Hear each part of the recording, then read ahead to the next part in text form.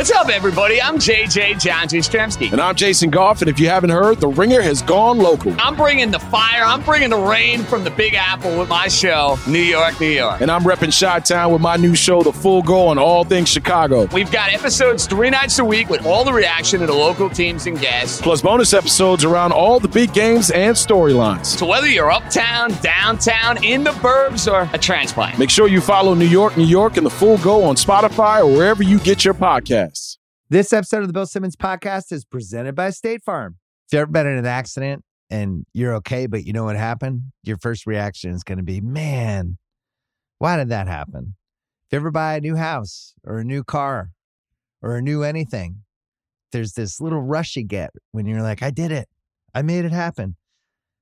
But really, the only words you need to remember are, like a good neighbor, State Farm is there. State Farm has options to fit your unique insurance needs, meaning you can talk to your agent to help choose the coverage you need, have coverage options to protect the things you value most, file a claim right on the State Farm mobile app, and even reach a real person when you need to talk to someone. Like a good neighbor, State Farm is there. Learn more at statefarm.com. This episode is brought to you by SimpliSafe. Make this summer the best one yet. Invest in a SimpliSafe home security system. I have one. I love it. It's a great way to protect your home when you're not there. You need one, especially during the summer. You know what burglars know? People go away during the summer. That's what happens. So when you're away, you want to make sure your place is protected. You want to make sure that you potentially have little camera things you can watch on your phone to see what's happening at your house, at your front door, inside. You deserve some peace of mind. Get it today with SimpliSafe. Right now, get 20% off any new SimpliSafe system with Fast Protect monitoring at simplisafe.com/BS. There's no safe like SimpliSafe. We're also brought to you by FanDuel Sportsbook, where you can play the Bad Quarterback League and you can play $1 Million Picks. Both really fun. And we're brought to you by the Ringer Podcast Network, where I hope you're listening to The Full Go with Jason Goff and New York, New York with John Jastrzemski, our 2 new local podcasts, as well as the Prestige TV podcast, which we kind of relaunched and having a lot of fun with. I did a Sopranos Hall of Fame episode on there last week, recapped first and second episodes of The Morning Show, which is the most ridiculous show of all time. Me and Amanda Dobbins had something on there on Monday. David Shoemaker and I are going to be talking about the season finale of Heels, a Stars wrestling show that we love. That will be next Monday. But we have a bunch of stuff on there. Billions, Ted Lasso, Succession coming up on there.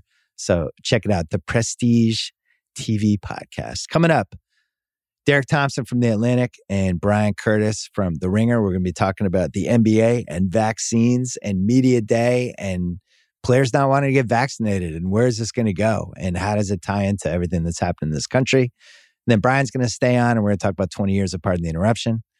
And then finally, one of my favorite actors, Billy Crudup. I don't know. It's been 15 years. I don't know how he hasn't been on, but we talked about The Morning Show and all the movies he's made, including he made a movie called Almost Famous, which I'm not sure I've ever mentioned on this podcast other than the 290 times I've mentioned it. But there's a lot of Almost Famous talk. But it's a really good interview. This is a really good podcast. Let's bring in Pearl Jam.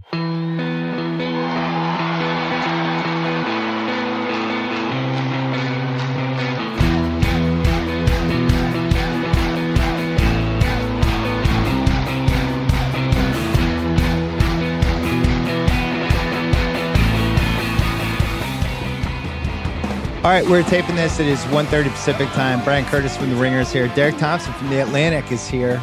Both of them have been on this podcast a couple times over the last few months. This NBA vaccine story, I was totally fascinated by yesterday, and how NBA Media Day, which is normally one of the dumbest days of the year, everybody pretends they love their new team, they love their new coach, they're totally happy, they didn't ask for a trade, usually all basketball-related stuff, and somehow became this weird proxy of what's happening in America, and all the stuff that came out of it was vaccine related.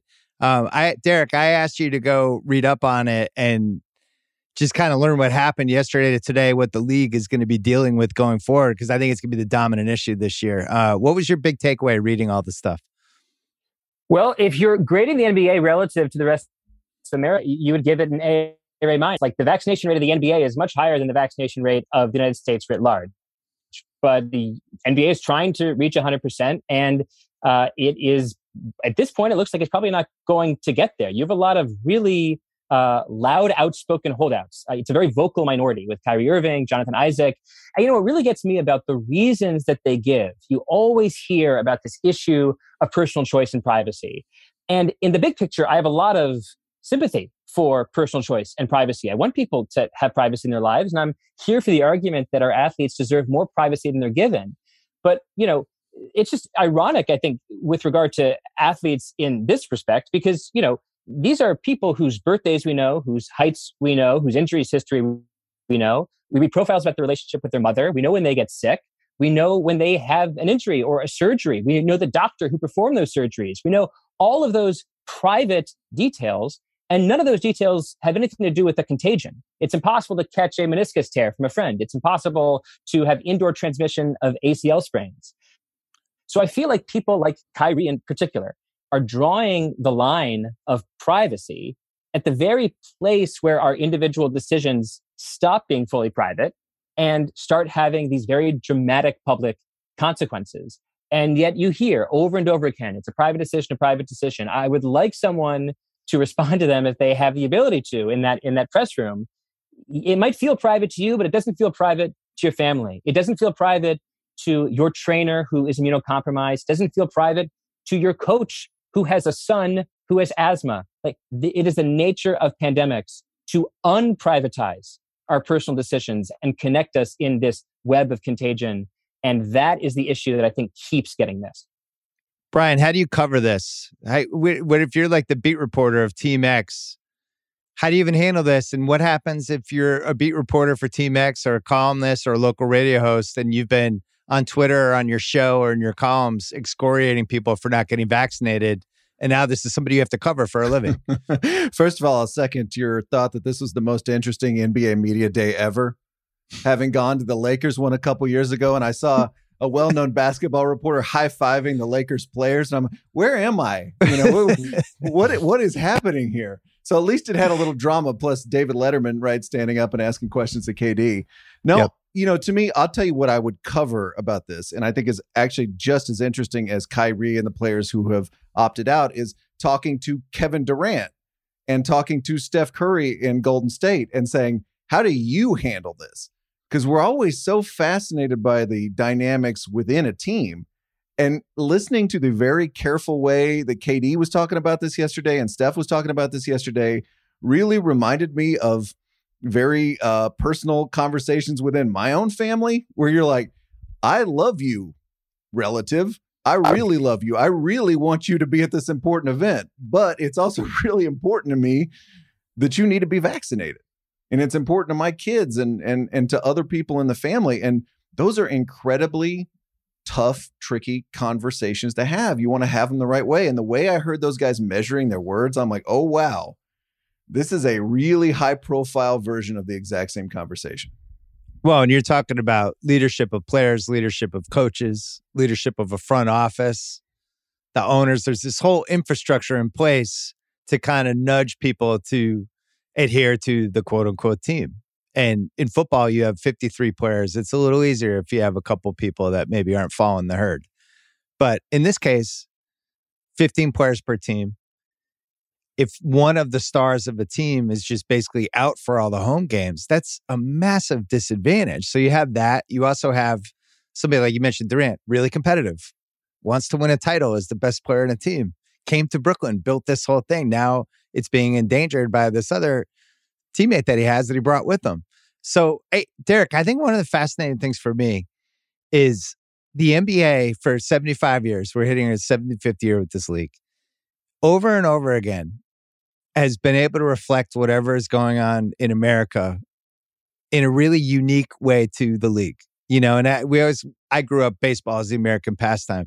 In a lot of ways, it feels like the NBA has become more of America's pastime in that it reflects America. During George Floyd and everything that happened last summer, the NBA was the crucial league for that, right? When you go back to player empowerment, when you go back to hip hop culture and how hip hop culture was becoming the dominant pop culture in the 90s, and it was reflected through the NBA. You go back to Bill Russell in the 60s, and he's on the front line with Ali and civil rights and all this stuff.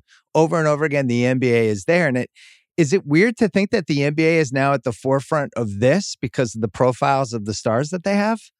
I think that's exactly what it is. I think it's about the profiles of the stars that they have. You could say that in a way, this is the flip side of player empowerment.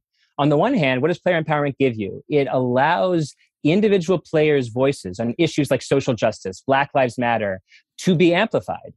But it also means that the voices of Kyrie Irving and Jonathan Isaac are also amplified. And so we're now hearing in very public ways, reasons for not accepting this vaccine, which in some cases among sort of, family members or friends of ours that don't necessarily want to talk about their decisions, those decisions or that rationality might be hidden from us. Well, now it's not hidden from us at all because of player empowerment. You have them talking to the media and saying, I'm not going to take this vaccine. I'm not going to tell you why, because I think this is an entirely private decision.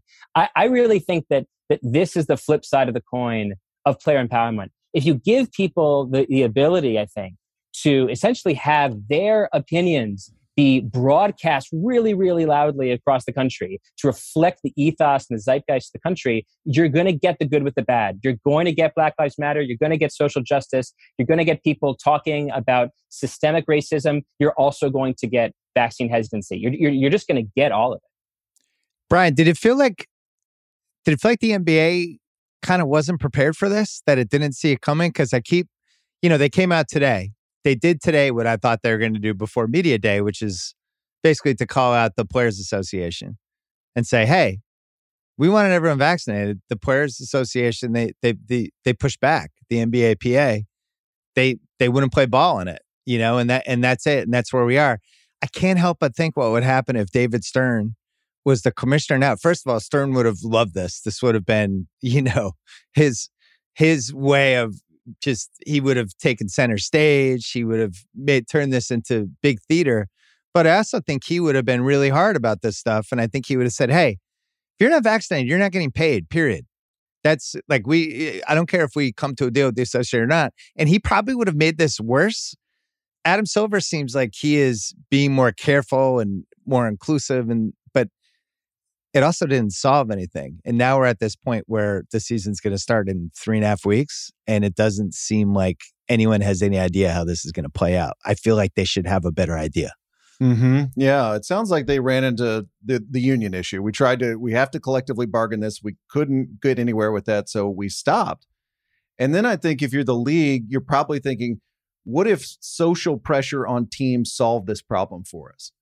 Because we saw this right when baseball came back last summer, early on in the pandemic, and a lot of baseball players, writers saying, hey, don't go out tonight because we need you to come back to the hotel room and do nothing so that we can be healthy and we'll have all of our players available. And it solved some problems. It didn't solve all problems. Then we got to football season, and I think social pressure within these teams has convinced some players to get vaccinated, but it hasn't convinced everybody to get vaccinated. And I think it feels like the NBA is saying, we've done what we can bargaining wise. Now we're going to hope that there can be this person-to-person conversation saying, hey, you may not want to do this, but we need you. From a basketball point of view, we need you to be available to play.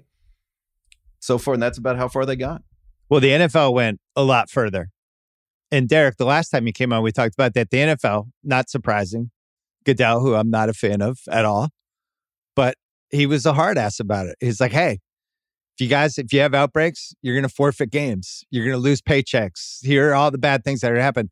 Adam Silver has not operated that way. And that's why he's been a more popular commissioner, I think, than Roger Goodell is. At the same time, it kind of feels like this situation, the Roger Goodell strategy of, I do not care about the players. This is a business.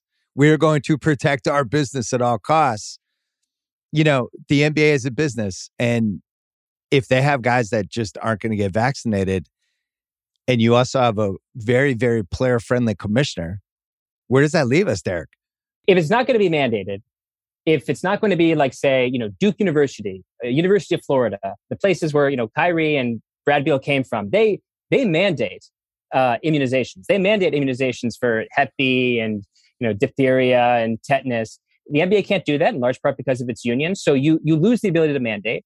And you don't have essentially a Caesarean commissioner like Roger Goodell, who's basically going to say, I don't care what decisions you make, I'm going to force you to get vaccinated without actually having a mandate, because it's going to be so easy to essentially require you to forfeit the game in case there are outbreaks on the team. Without that, all you have, I think, is what Brian said. You have social pressure. That's basically it. You have social pressure from within the team, and then you have local policy. So local policy is a huge deal for the Brooklyn Nets, because I don't believe that Kyrie Irving legally has the ability to, I think, walk into Barclays Center. I don't think he can enter the building.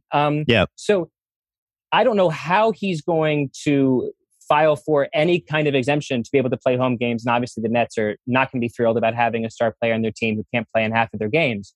So to me, I only see two avenues here. Social pressure from within the team, from within essentially the corporate family that is a team, that the same conversations that millions of families have had between the cousins and the nephews and the fathers and the children. Please get vaccinated for the family. Please think about the broader community. You're going to have that. And then you're also going to have the additional pressure in some cities that have made it mandatory for people to walk into the building to have a vaccination card. I feel like Kyrie Irving is not going to play this season. And I don't say that in a first take kind of, here's my take coming up next. I'm going to give after having followed this guy for his career, having seen him in Boston for a couple of years and just seen in general how he handles things. And he beats to his own drum, as we know. But I feel like he would sacrifice playing to be in control of what he should do with his body. I really think he's going to grab onto this and make it a thing. And that's going to ultimately mean he's not going to play. What was interesting, I thought Jonathan Isaac, whether you agreed or disagreed with him, I thought he was really eloquent with what he said, and he had put real thought into it. And I think that was the difference between what he said and what Bradley Beal said. Was Bradley Beal just seemed like he was that generic, I just don't understand vaccines kind of the way he laid it out, where it's just like, oh, you could still get COVID if you have the vaccine. It's like, yeah, but you're almost definitely not ending up in the hospital and you're almost definitely not dying. That's the point of the vaccine. You might still get COVID, but with Isaac, it was interesting to hear him talk about, I've already had COVID. I had the antibodies. I'm in unbelievable shape. I'm a physical specimen and I'm not worried about getting it. But yet he didn't understand the part, but you could still get it and give it to somebody else who's not in as good a shape as you.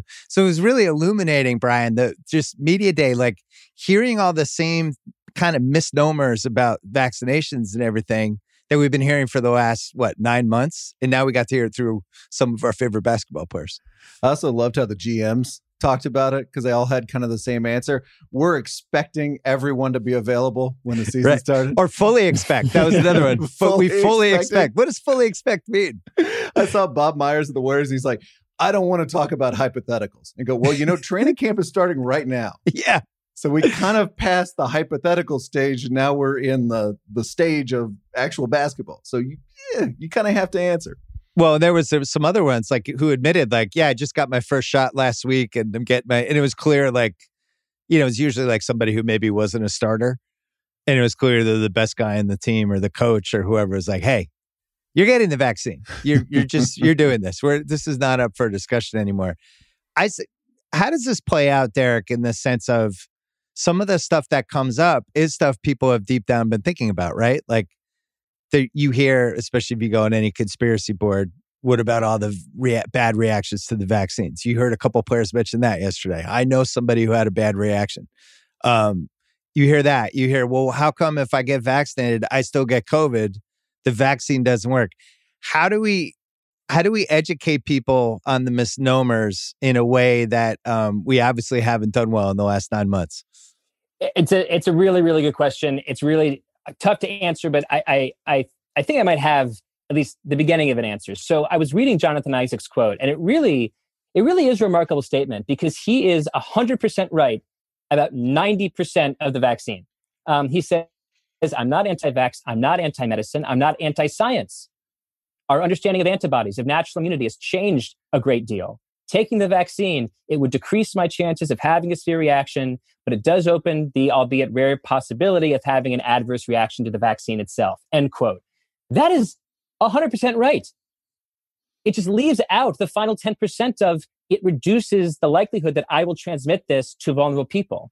And what just occurred to me is, I'm a longtime listener of Bryan's podcast and his criticism and evaluation of post-game interviews. What is the most cliche post-game interview answer? Well, we're just a team. Well, we're just doing this as a team. Ironically, the most cliche answer is the final 10% that Jonathan Isaac needs in his answer. This is not an individual choice. Pandemics just smash the boundary between individuals. This is a collective choice. That cliche, terrible answer that you give at halftime, at the end of games to every reporter, well, I'm doing it for the team. We're all in this together. We act as a team. It's not about individual achievements. That is exactly the perspective that you need about the vaccines. It's not about your less severe reaction alone. It's about the decreased likelihood that you will pass it along to the broader team, your teammates, the assistant coaches, their families and friends, and the immunocompromised and elderly people that live amongst them. That's what it's about. And so what I would encourage people to do when they have conversations with people that do seem relatively educated at this point, like Jonathan Isaac is to just push them toward the sports cliche of the last 10%. It's not about the individual. It's about the team. And the team here is not just those who wear the jersey. It's those who support the people that wear the jersey and all the people that they go home to in their lives. There were some good quotes about that yesterday or today. And Baxter Holmes wrote a story, and a lot of the people were unnamed in it. But basically, the trainer on Team X, that unidentified team, being like, hey, my grandparents or my parents live with us, and one of them is not in great shape, and I don't want to bring home the virus and kill him. And when you hear quotes like that, you're like, yeah, that would suck to work for a team, be in a work environment where you don't trust the people around you. And I think this isn't just a sports thing. This is a corporation thing. This is why The Ringer hasn't really been in an office in 18 months, basically. There's a different level of trust that goes into that stuff. The NFL has somehow been able to manage it, and it just seems like COVID now, year 2 of this, has just become part of the injured list. It's like a pulled hamstring. Oh, COVID protocol, he's out. Mm-hmm. NBA is a much more naked sport, and we know these guys way better. There's less players in the team. I don't know. I honestly don't know where this goes, Bryan. I don't know what do the next 3 weeks look like? Walk us through it. Well, if I'm sending out the NBA long form bat signal right now, it's going to be, what are the conversations like between players on teams? And it answers your original question of how do you get people the right information? The best and most convincing, conversation these people can have is going to be with Steph Curry or with Kevin Durant.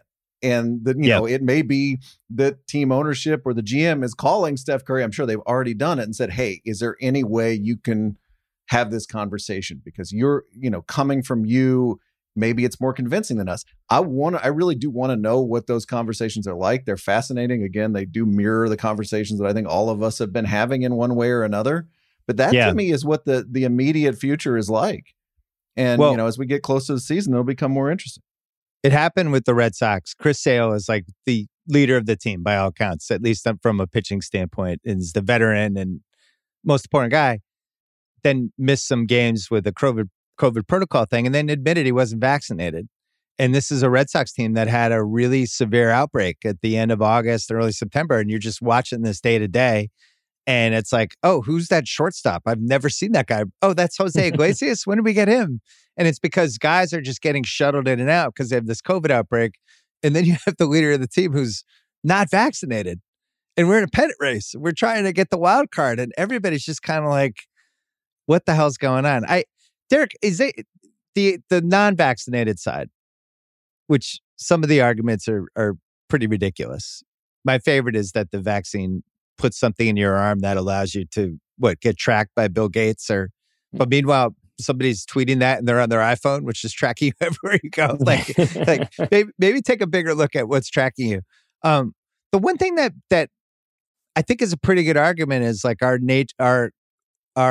country's problems with dieting and just staying in shape in general, and especially during the pandemic. And and how many people are out of shape and the kind of foods that we make and soda and all these terrible things we do to our bodies. And then you hear the other side, like, why don't we care about that? Why do we care about this? And it's just opening up this can of worms of all these things we probably should be talking about, but I wish it was better circumstances. Does that make sense? Yeah, it does. Look, we should, if the debate over the vaccines opens up a broader conversation about how to be healthy in America, that's a conversation that I welcome. But if the question is, how should we get vaccinated or should we not get vaccinated? What's the healthy choice there? The answer is easy. People should get vaccinated. And once we do, then the country can open up in a way that will make us healthier. So, for example, fewer people I can see going to my gym in Washington, D.C., precisely because masks are mandated, because there's been a little bit of an outbreak in Washington, D.C. There will be less of an outbreak as vaccinations increase and more people can go to the gym. I think the country will be healthier overall when more people make this decision. So I think that it's good if the way that we are debating health in the country is not the end of a conversation that stops with sort of hopefully the end of this pandemic, but a conversation that keeps going. That's fantastic. But I don't want to conflate that with the question of people not getting vaccinated. People should get vaccinated. That's the answer to the first question. And then after that, let's talk about how to make Americans healthier overall. Yeah, I'm in the camp like booster shot, sure. Sounds great. And I was never like a flu vaccine guy. I never got the flu shot. I don't know if you guys were, but I just was like, nah, I'm good. I'll get the flu every year to be fine. This is a little different. I don't want to go to the hospital. That's actually a great example. I was just talking to a friend about this. I have been a pretty sporadic flu vaccine getter, and I'm somewhat ashamed to say so, especially because I feel like, Bill, as I've talked to you, I've represented myself as extremely pro-vaccine, and of course I am. This experience will absolutely change the frequency with which I get the flu vaccine going forward. I'm going to get it every single year now. So maybe that's a very small, individual, subtle example of how the kind of conversations that we're having now about health will help us in the years forward. Brian, before we let Derek go, what sports media takes are you most excited for over these next 4? Where are the zags? Who's going to be zagging and doing it's Kyrie Irving's body and his choice? Like, what meat is on that bone? So I have been waiting for that zag, actually. And, look, that take could be out there already. I haven't seen a ton of it yet because I think, it is interesting to just read the way sports media goes on all these kinds of things. And Derek's right that this is all running, smack dab into the player empowerment era. But I'm looking forward to an interesting, let us say, take on that. But I have not seen that yet. At least a big one. It's quite a zag sitting there for somebody. Derek, it feels like every time you've come on, we've been at a different point of this whole vaccine thing. I don't remember, what was it, April, May range you came on and we were feeling so great. And now, I know people in my life who have had breakthrough cases, multiple people. They all, they got out of it, but it's just a little alarming that people are still getting it and having no idea how they got it. Oh, was it at my son's Little League game? Was that at, was it from the Uber driver who took me from point A to point B? Like, I was definitely more optimistic the last few times I've seen you on Zooms with when this is going to end. Yeah, look, the first thing to say is that all pandemics end. Every pandemic has ended, and this one is going to end too. When it ends, hopefully in the next few months and not something that lasts several years, I definitely feel like Delta was a steroidal challenge. Like whatever COVID looked like in March, Delta was COVID on steroids. And the vaccines clearly have not held up on the infection side as well as people were hoping they would hold up in March and April. But where they've held up really, really well is on the most important fronts. They've held up really well in severe illness, and they've held up really well on deaths. And that's why you see month after month that the line between unvaccinated deaths and vaccinated mortality continues to grow and grow and grow. So I don't think that the last few months have made the decision of get vaccinated or don't get vaccinated more complicated. If anything, I think it's simplified it because Delta has been so much more contagious that it's all the more deadly for people that aren't vaccinated. But absolutely, I wish that we were still in the April world where it looked like we would have finally beat this thing. We might just be, a year off. At some point, the combination of vaccinations natural immunity, and unfortunately deaths will end this pandemic. And hopefully it is in the next few months. This one's for both of you, and then Derek, you can go. Brian, you take it first. Do you feel like the way the media has covered COVID and the COVID porn that we've basically had, where it's like I go on my Apple News and you see the 4 stories on the left, and one of them is always like, unvaccinated mom dies of COVID, or vaccinated mom has complications, or whatever, combined with the fact that we don't talk about hospitalizations and deaths as much as we talk about just COVID cases, where it seems like hospitalizations and deaths have dropped significantly. And it seems like the mainstream media should really be focusing on that and hammering it home, because it's the best case to get the vaccine. But yet it's always about COVID cases, and it's always leaning toward, kind of these extreme examples or some crazy story, things like that. Just from a media coverage standpoint, are we doing a good enough job yet? It's an interesting question. I mean, I feel I've tried to really avoid those kind of stories and listen to smart people like Derek and read smart people like Derek on the subject, because if there's ever been a subject where you pick 2 or 3 people and just went with them for the entirety of the pandemic and sort of probably collapsed your news reading into a handful of people, this has been one of them for me. I don't mean you shouldn't read widely and all that kind of stuff, but I've just tried to find people I like and I trust and read them and sort of shut out a lot of that noise. I've done the same. Derek, what do you think? I think that one of the pre-existing conditions of the media that has been exposed by this virus is the fact that sometimes when we're very confused, we have a very small number of hands to play. And one of them is the shame game. And you see that, I think, certainly I think you see it too much on the left, but also I think you see it too much on the right, that we can get to a point where rather than focus on evidence and report facts, we instead look to shame the other side and try to feel like we're getting one over our political enemy. And I wish, looking back, I wish there was less team picking in media. I guess I would put it that way. I feel like I came into this pandemic thinking like America was so polarized, but maybe something really dramatic might unite this country. And there's nothing more universalizing than a pandemic. It is everywhere. This is a global pulse that might be like the most universal international news story in the history of the world. Like even World War II wasn't as international as COVID. And yet, rather than flatten polarization across the media landscape, it's heightened it. We came into it with like these goggles to see the world, which was always my side right, your side wrong. And rather than throw them away and try to solve problems, I feel like too much the media has just, held the goggles tight to their face and refused to see this crisis in any way that isn't hyper-political. So if I could have one overarching criticism of the coverage of this pandemic, it has been that we can't get out of our way in seeing the world exclusively through hyper-polarized lenses. And that's really, really bad for telling people the truth. Because on a first order basis, you're not telling people the truth. You're just telling people that their side is still virtuous and the other side is still wrong, just over and over and over again. And I wish we found some way to break out of it and find a way to report on this virus across the political landscape that was evidence first and ideology last. So in 2024, you're saying President Caitlyn Jenner should destroy all social media coming out of the gate? Because, Brian, I was thinking about this with all the 9/11 retrospective stuff earlier this month.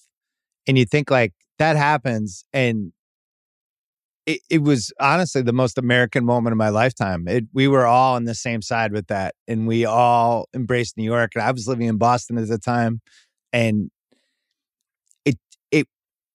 I don't want to say patriotic, but there was like a patriotic element that sprung out of that, where it was like, hey, we got to rebuild New York. This can't happen to us. And you could feel it, and we were all in it together.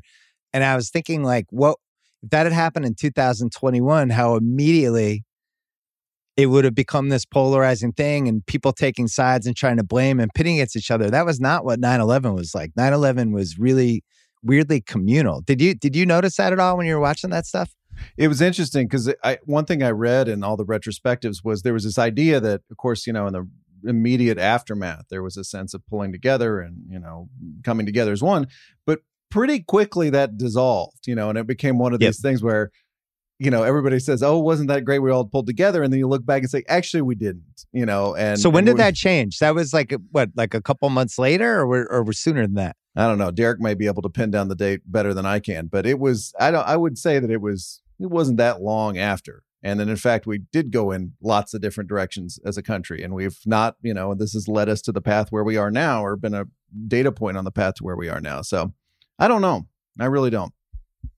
Yeah, I guess Fox News definitely at some point started working it. But I don't know. I just feel like that those first few days, it felt like we were all involved in a way that I would have thought the pandemic would have triggered. You know what I mean? And it's just weird. This has been a really weird 18 months. I mean, it's probably worth pointing out, at least when, juxtaposing 9/11 and COVID, that after 9/11, George W. Bush, whom I wasn't a huge fan of and still not, visited the site of the crisis.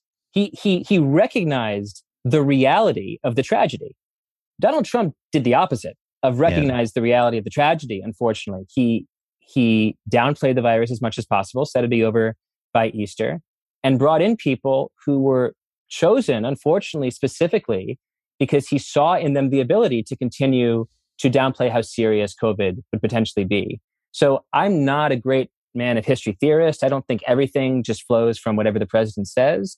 At the same time, I think that certainly one of the differences between that crisis and this one was the leadership that we had. And that leadership was also was partly reflected in the fact that sort of there were institutional ways that we sort of knew how to respond to a terrorist attack, both in New York and with our defense. That's not a defense of the wars that came after, but there was clearly an apparatus in place to attack the forces that attacked us. In COVID, we did not have that counterforce. We did not know how to attack the forces that attacked us. We had rampant failures from the FDA and the CDC and the White House. We were not institutionally prepared for this pandemic at all. And I think that also created a vacuum of uncertainty, kind of fog of pandemic, into which partisan and polarized voices flowed. And that, I think, was a huge part of why there wasn't any kind of unified sense of what this risk was. Because our leadership, our institutions, and the White House didn't provide a clear evidence-based sense of what the threat actually was. Well, now we get to relive those months on the morning show with Jennifer Aniston and Reese Witherspoon as season 2 revolves around the COVID response. Derek, we will continue to read you on The Atlantic. Thanks for popping on and talking about this with us. We're going to take a break and going to come back with Bryan. Thank you, guys. This episode is brought to you by Simply Safe. Summer is all about fun vacations, but I know that being away from home can be stressful. So many things can happen. That's why I like to recommend Simply Safe, award-winning security that can help give you peace of mind when you're away. The only thing you should worry about while you're on vacation is having too much fun. I have it in my home. It's great.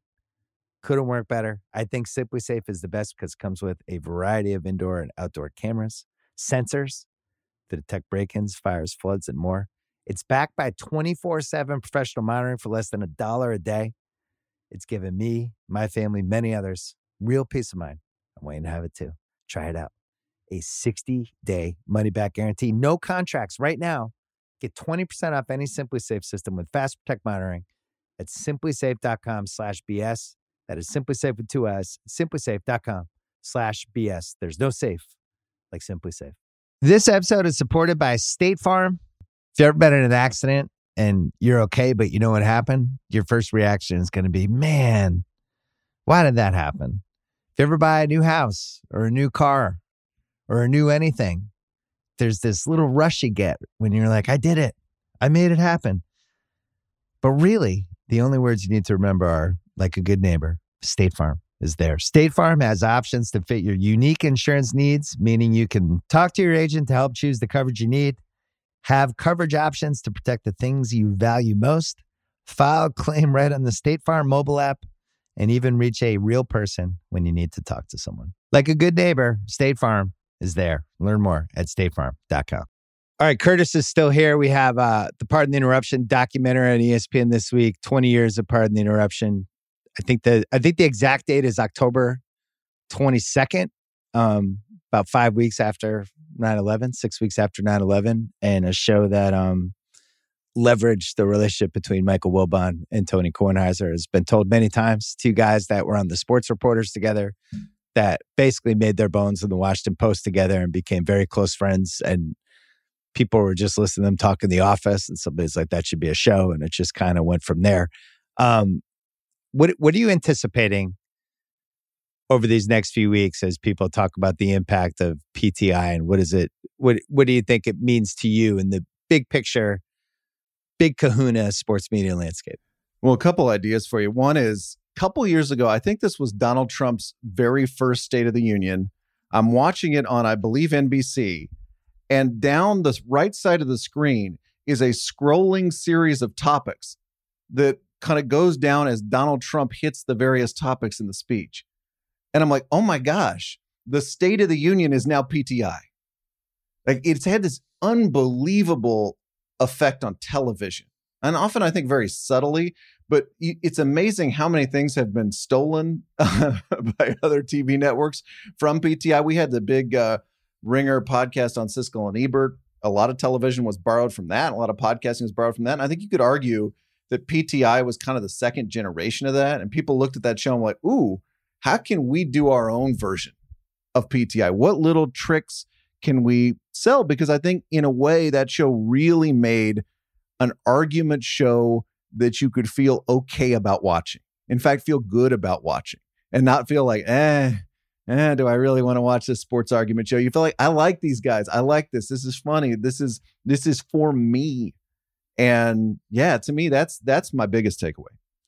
Yeah, I think Siskel and Ebert. I think the McLaughlin group really tapped into this for a few years. Yeah, Crossfire. Yeah, and Crossfire, and there were iterations of it. We'd never really 100% seen it worked in sports. It actually worked better locally. Like, I remember in Boston, Bob Lobel used to host that Sunday night show on Channel 4, and the guys would come on and they would argue about sports, and it was like, this is good. I wish this was an hour instead of a half hour. But from a national standpoint, really, SportsCenter was the only place we'd seen it work. Then they would do the sports reporters on Sundays. That was fun, I guess. But PTI, they tapped into it. And I think it was one of those things, even though it was clumsy in the beginning, you watch the old clips and you go, oh man, look, wow, this show really grew. They really found their footing. But it was still really felt revolutionary even in the moment, where it was like, oh, they figured this out. They figured out how to have two guys who are friends argue about sports under some sort of structure in a way that doesn't feel, I don't know, like it was kind of abusing some of the take format that we saw in later years, I would say. So I think it's really important to remember, this is 2001 that this starts, right? We're coming out of this era of national sports radio where the big stars are people like Jim Rome. And sports radio, a lot of it, not all of it, but a lot of it on the national level is very much like a WWE promo.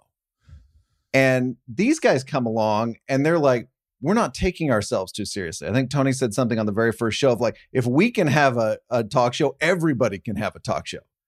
And there was this whole sense of them saying, isn't it weird that we get paid to have opinions about sports here? And I can't tell you, that felt so different and so bracing in 2001, again, versus at that point, which was mostly sports radio out in the world. I think that was one thing. And I think Tony's whole nature, which you know much better than I do, but I was talking to Wilbon about this once, and he said, like, Tony on one of the first days of the show was like, I hope you people are renting and not buying, looking at his crew. And right. Wilbon's like, what are you talking about, Tony? You know, we have 2 years of guaranteed money. Worst case, we're on the golf course and, in a couple of weeks and we got a bunch of money. And Tony goes, worst case? That's my best case. Right. And in that, Tony would never, he did this on his radio show too, but he would never be self-serious in that format. And I think it saved that format in a way and saved that show in particular. And they just have such a good vibe together.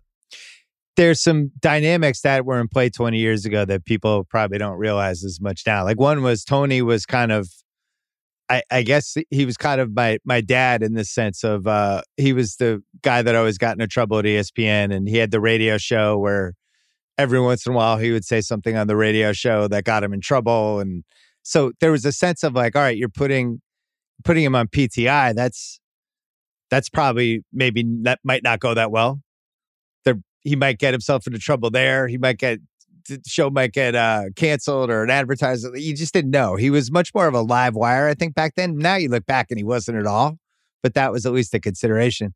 The other thing was, it was a show that was on at 5:30 during a time when content could really breathe in sports, right?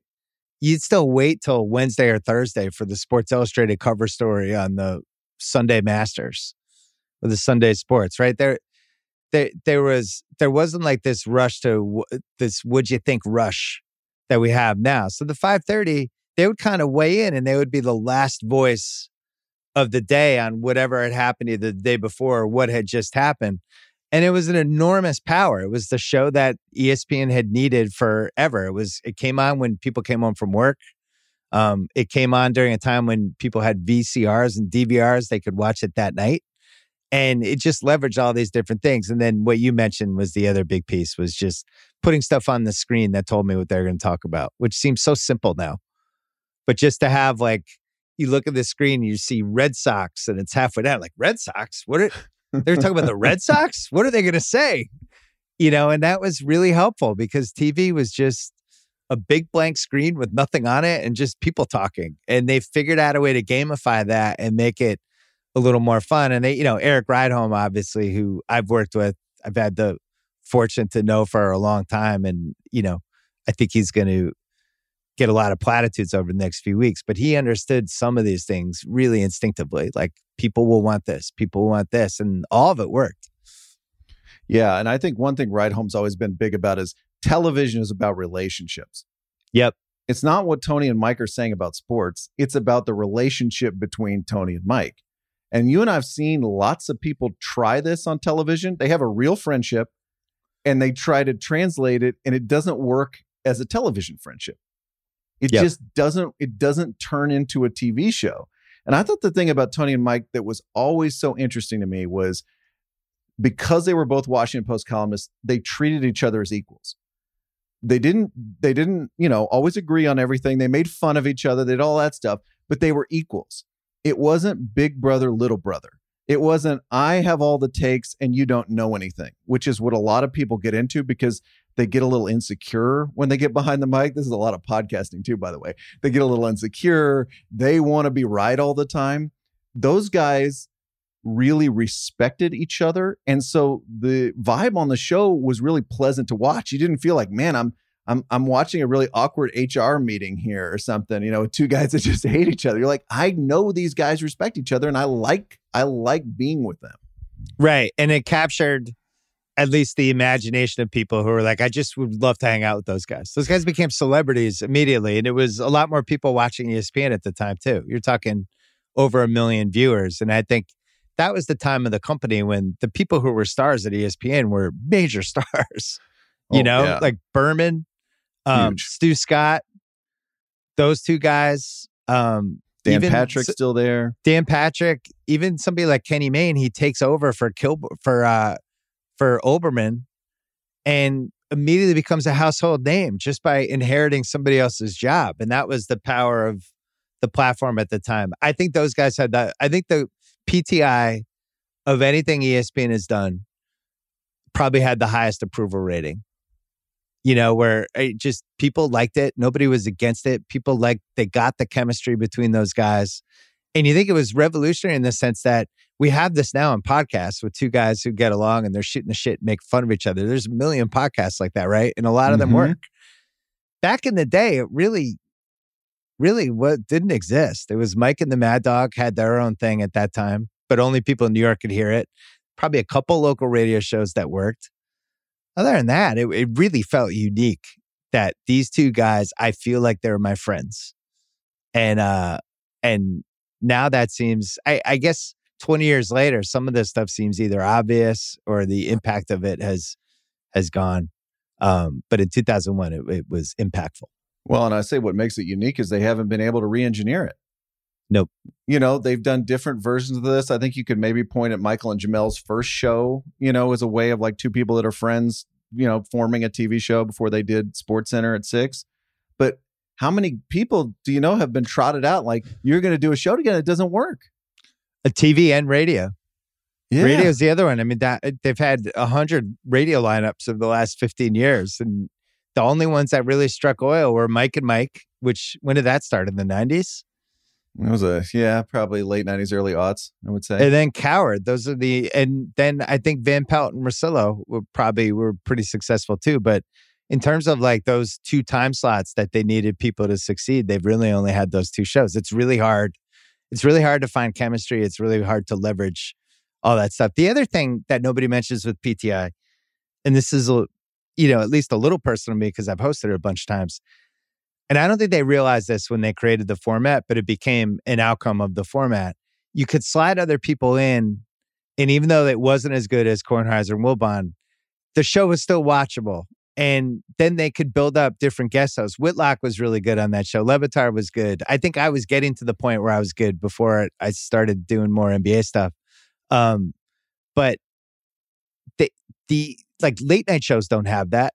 Kimmel took the summer off. It wasn't like the show is the same. It's Kimmel's show. That's it. He's the star of the show. PTI was able to keep the structure. And if somebody was missing, either Kornheiser could carry them or Wilbon could carry them. Or they could groom this new talent. And those guys just made people better. And I think that's another thing that makes it so unique. Yes. I was on the set one time when Keith Olbermann did it with Tony Kornheiser. Keith was really good at it. And I think the secret to that is the show is super produced and super formatted. Whereas if you watch First Take, somebody starts talking and you have no idea when they're going to stop talking. Right. But here I can see not only the list of topics, but how long everybody's going to go. So it really did become plug and play.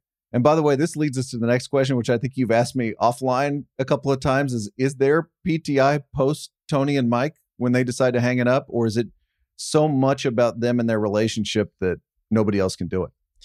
I don't think they'll get rid of it, but it won't be the same. And it's funny because Kornheiser is just convinced, like the show is, I only have a year left. They'll get rid of me soon. And he's so great at it. And I don't know. I don't remember how many PTIs I did ultimately, but he was I did it for a week in like 2009. I was terrified, no idea what I was doing. The structure of the show makes it so that it can kind of walk you through it. And it's like, all right, come out, have some energy. These 4 topics, take your take. The bell's going to ring. If you're up next, you have to turn to the camera. Like they do it. Like basically anybody can host it, at least, semi-competently. And then you try to get better at it. You realize the nuances. And the stuff Tony was always good at was having fun within the framework of that. And that's what he's the best at. But those guys can carry somebody like me in 2009 who's terrified and really kind of pull out the performance you need from it. And that's going to be a really hard thing for somebody else to do when those 2 guys leave. They both know how to do it. They can raise the energy. They'll sense it. It's like, oh, this person's energy is low. I'll raise mine. Or this person's stumbling along a little bit. I'm going to come and save him. Tony's really good at, especially like flipping things around to kind of give an entryway. If you watch the show carefully, and he's the best at it, little questions that will allow you to kind of come right in so it feels conversational. I can't imagine anybody matching that. So yeah, I think the show will exist. It will not be the same. I just can't imagine caring about anybody's relationship as much as I like theirs. I just, you watch so many on TV and in so many podcasts, like these people are together, they're doing repartee, and I just don't care. It doesn't work for me. Well, they're also like at this point an old married couple. Like Wilbon drives Kornheiser crazy. He'll talk about it. He really does. And he'll get mad at him on the show. He'll be like, oh my God, you said this last week. I'm so tired, blah, blah. But there's always the mutual respect, which is what you have to have. And I think when we've seen TV go badly, especially ESPN, it's when that mutual respect isn't quite there. We saw it with First Take. Like Stephen A. obviously didn't like doing TV with Max as much anymore. Nope. When it's professional wrestling, as I've said a million times, once you're not selling the other guy's moves as well, it's a wrap. It's done. And I've been in enough TV situations at this point. Like if you don't trust the other people on the set, it's over. And if you're in the split screen, if you're not nodding with a real serious face while the other guy's talking, that means you don't respect him. Yeah, or the fake laugh when, if somebody makes a joke and it's dead silence. It's like the Tirico Kornheiser thing we always talked about Monday Night Football. It's like Tirico didn't really sell Tony's stuff. Like whether Tony was good or not of that role, in my opinion, we'll never know, because I feel like if he had been with Al Michaels would have sold it. And I've argued about this with Tirico. I just feel like it was a bad match, which is what happens sometimes. Sometimes people are a bad match. We've seen it at ESPN a million quadrillion times. Mm-hmm.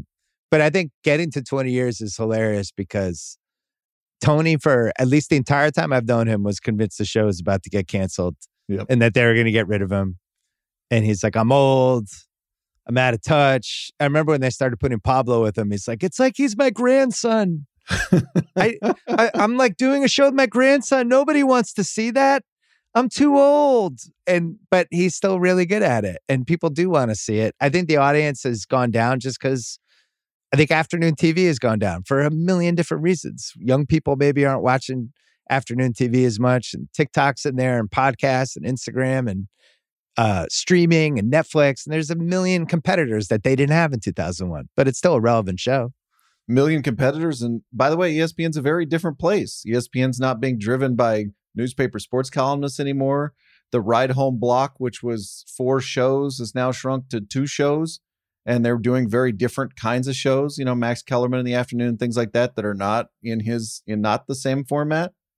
So yeah, it does. But it's, to me, it's kind of grandfathered in, not to borrow Tony's metaphor there with Pablo, but it's sort of grandfathered in. Before this week, I was looking up some stuff on Twitter and just kind of looking around, and I had forgotten how many costumes they used to wear. It had a very bargain basement, local TV, early Johnny Carson feel, where they're coming out fully in costume. That was really funny and just kind of a nod of we know this is totally ridiculous, but we're just going to sell the bit, and it became kind of winning. Yeah. Well, they always managed to seem like they were having fun. Who knows if they were actually having fun? I feel like they were almost all the time, but it never felt gimmicky, even though a lot of it was gimmicks, right? And what's hilarious about it is Ride Home is still doing the voices. It's still this homemade operation. You hear where they ask the questions. That's Ride Home's voice going do you think the Bears will start Justin Fields next week? He's still involved in the show in that way. And Kelleher is the other one. And those guys have been there the entire time I was there. It was really fun doing that show and trying to get better at it to the point where it's I can actually hang with this format with these guys, because it's fucking hard, especially if you're on a Zoom like we're on now. You're on a half-second delay. You have to kind of wait to do your fake laugh because you're on the half-second delay. There's all these components to it. That's why when it's in person, it's always better. And I think the pandemic, you can see it. When these guys are in the studio together, which they have been able to do a bunch of times, it's always better. It's always better to be able to feed off somebody and the whole thing. It's funny you say it's not gimmicky, because the whole show is gimmicks. The whole show, everything. But it doesn't feel that way. It's so gimmicky, it's not gimmicky, I think is the way to say it. The show is so produced, everything is put in a little box in a little amount of time, but it feels natural. That is a really weird element of it. Yeah, and then Around the Horn popped up, and people remember there was all this Around the Horn animosity for years. Yep.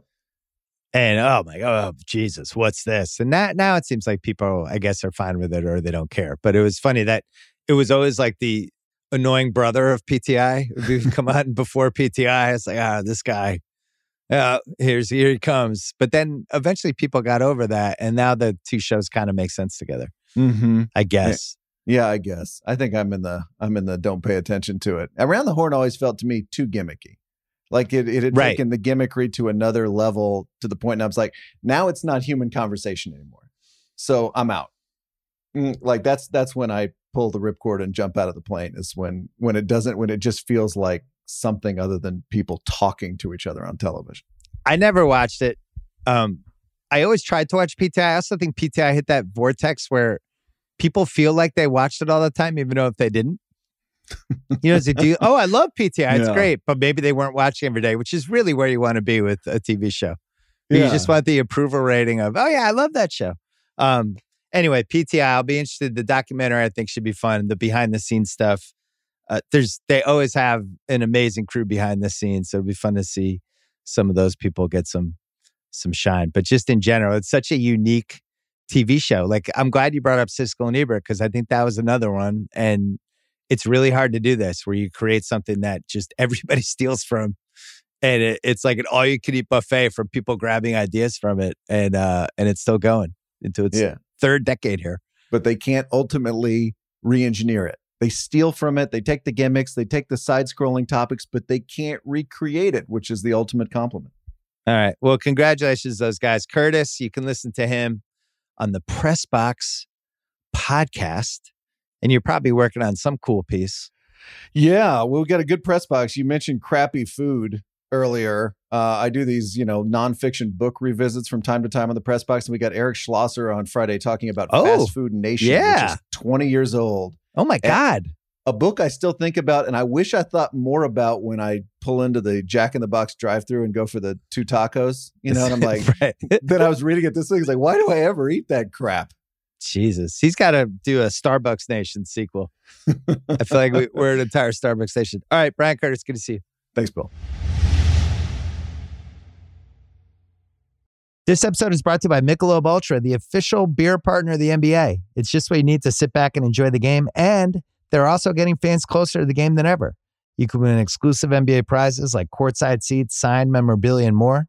I love Michelob because of how light it is. It's only 95 calories with 2.6 carbs. You know what the perfect time for Michelob Ultra is?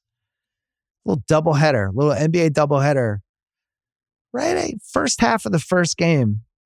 I don't know, West Coast time. That's usually about 5 o'clock, 5:30. Perfect time for a beer. You can do it. Grab a pack to enjoy today. Learn more and enter for your chance to win at MichelobUltra.com/courtside. LDA 21 and up. This episode of the Bill Simmons podcast is presented by State Farm. If you've ever been in an accident and you're okay, but you know what happened, your first reaction is going to be, man, why did that happen? If you ever buy a new house or a new car or a new anything, there's this little rush you get when you're like, I did it. I made it happen. But really, the only words you need to remember are, like a good neighbor, State Farm is there. State Farm has options to fit your unique insurance needs, meaning you can talk to your agent to help choose the coverage you need, have coverage options to protect the things you value most, file a claim right on the State Farm mobile app, and even reach a real person when you need to talk to someone. Like a good neighbor, State Farm is there. Learn more at statefarm.com. All right, this man is elusive. I've had a podcast since 2007. He's had an open invite. We hung out at a wedding once, at Jimmy Kimmel's wedding. I accosted him, him, and Adam Carolla. We talked for like 20 minutes, and yet still wouldn't come on. But then the last couple of years, Billy Crudup started to open up.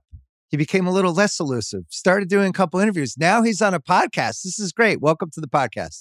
I appreciate it, Bill. Thanks for having me. The truth is, when we spoke at Kimmel's wedding, I counted that as our podcast. So I didn't feel, if you needed, I know you're a writer. If you wanted to write about it, you go ahead and lay down an article.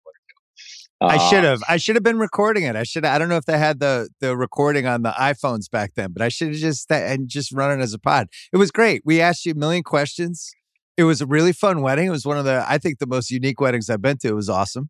I haven't been to any wedding like that before, where the amount of celebrities there, and also Kimmel not really giving a shit. He seemed like perfectly blasé about everything, cracking jokes during I feel like he did some prank to Molly too, but I can't remember what it was. In any case, that was a pretty rare event for me. I don't go to those weekend after weekend. Well, so you started doing interviews a little bit more the last couple years, but then go ahead, explain why. No, so at the beginning of my career, there were I always imagined myself as a character actor, and I didn't see a distinction between actor and character actor. That's just what I thought acting was, is you play characters. And I didn't even consider the notion of creating some kind of personality that I would hawk. And, there's that aspect to celebrity and fame and actors in general. And now we have reality actors who occupy the same sort of entertainment space for the viewing public. But I imagined that my job was going to be to convince people that I was somebody else so that they could get 2 hours away from their life and be immersed in another story. I never imagined that what they would want to do is go see a Billy Crudup movie. I imagined that they would want to go see a movie that has people in it who could only ever play that part. So the notion of cultivating some kind of personal story in the public eye was anathema to everything that I wanted to do. So I avoided as many interviews as possible, much to the chagrin of all the people I work with and the studios. But after, I'm 53 now, well into my career, I'm not so concerned about being pigeonholed one way or the other. I've established myself enough over time that if I have an opportunity now to promote things that I'm in, I'm much more inclined to do so. Well, you had this stretch, and it was right. That being said, that's all the time we have, Bill. You had this stretch in the late 90s when you'd gotten almost famous. You'd gotten a couple other big parts, and people were like, next wave of guys, this is one of the guys. This is going to be the guys. Right. And you became kind of one of the it guys. Right. And then the consensus was, no, he doesn't want it. He doesn't want to be that. He just wants to do the stuff he wants to do. He wants to do Broadway. Right. He doesn't want this kind of arc that some of the other A+ listers had when they first hit it. And then they do this movie, they work with this director, they'll do a superhero movie. Like you kind of went the other way. You didn't want it. Well, that the model that you were talking about is very specific to film actors, to people who want to make their careers starring in films, producing films. That was not what I was interested in. The people that I lionized when I was growing up were people who did theater and film, people whose versatility over the breadth of their career was the thing that made them significant. And what I also saw from the moment I started acting was people who were declared the it guy or the it girl of the moment, the week.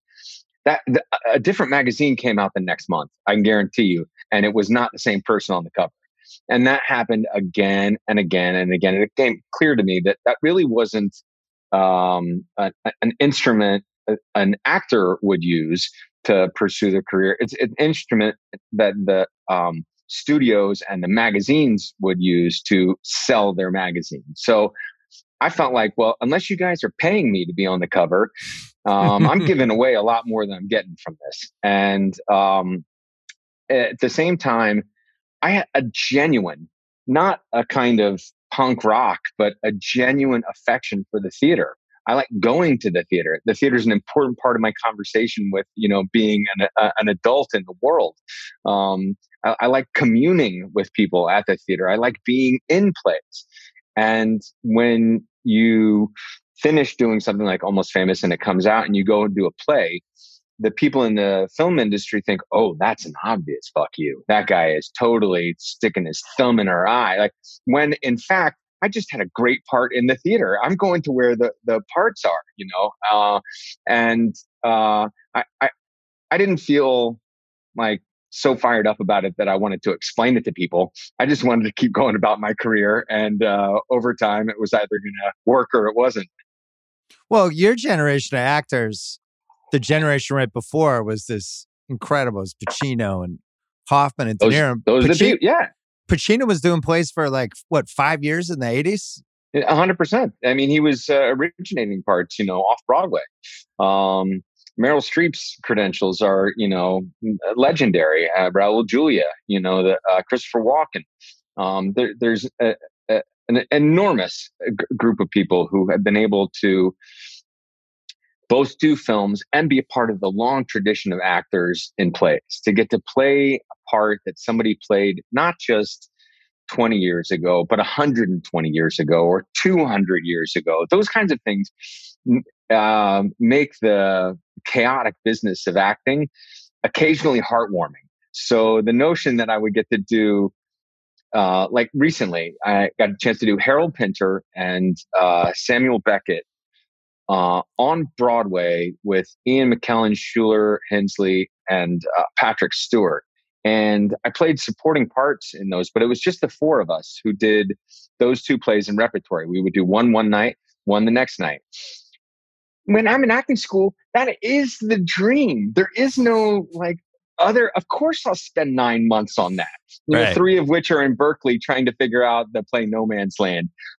It's an absolute no-brainer to me. Like, to have an opportunity to work with those masters, like on Broadway in my hometown.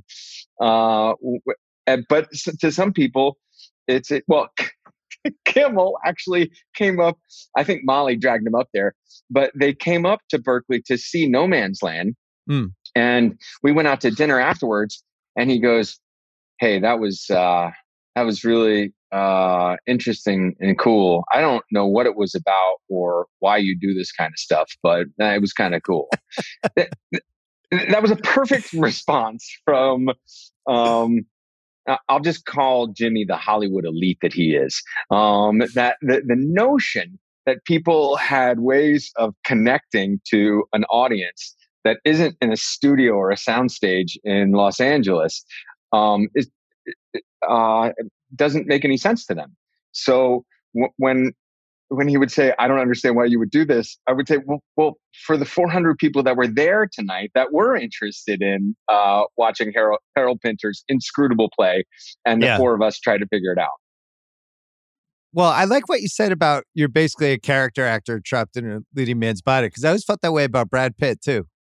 Brad Pitt is for sure a character. And in fact, if he's done one of the most incredible jobs, I think, of people in and around my generation of managing both.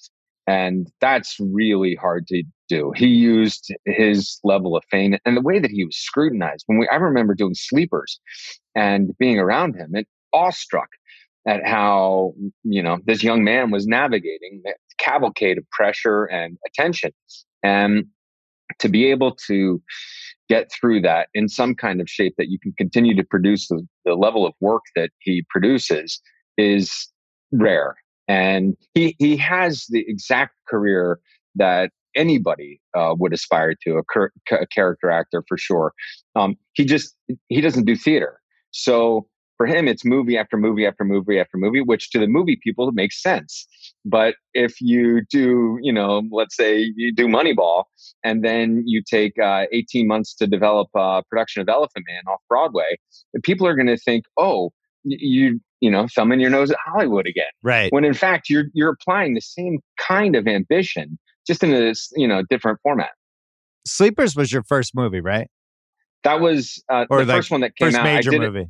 I did a film called Grind before that with Paul Schulze and Adrian Shelley and Amanda Peet, which was an independent film. I played an ex-con who was just out of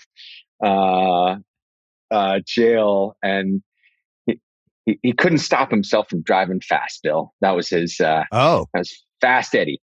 And but not many people saw that. So then I did Sleepers. I think actually in between that, I did another movie that I got fired from. Oh no! Yeah, like the first big job I had, it was 4 days on a movie, and I was supposed to work 2 days, and then I had 2 weeks off, and then I come back and work another 2 days. And I think it was in Arizona or New Mexico. I did my 2 days, and in the 2 weeks off, I had to go to my friend's my high school friend's wedding. So I'm at the wedding telling everybody that I'm in a feature movie. I mean, I couldn't have shared it. And I tried to take whatever light that they had for their wedding and shine it on my own burgeoning career. And I got back to New York, and my brother and I lived in this apartment together, and he said, "You get a call from the director." And I said, "Well, that's strange. She didn't talk to me much while I was there. Probably going to fire me." And before I could get that sentence out of my mouth, my agent calls me and said, "So I don't know how to say this in a tactful way, so I'll just say it. You were fired."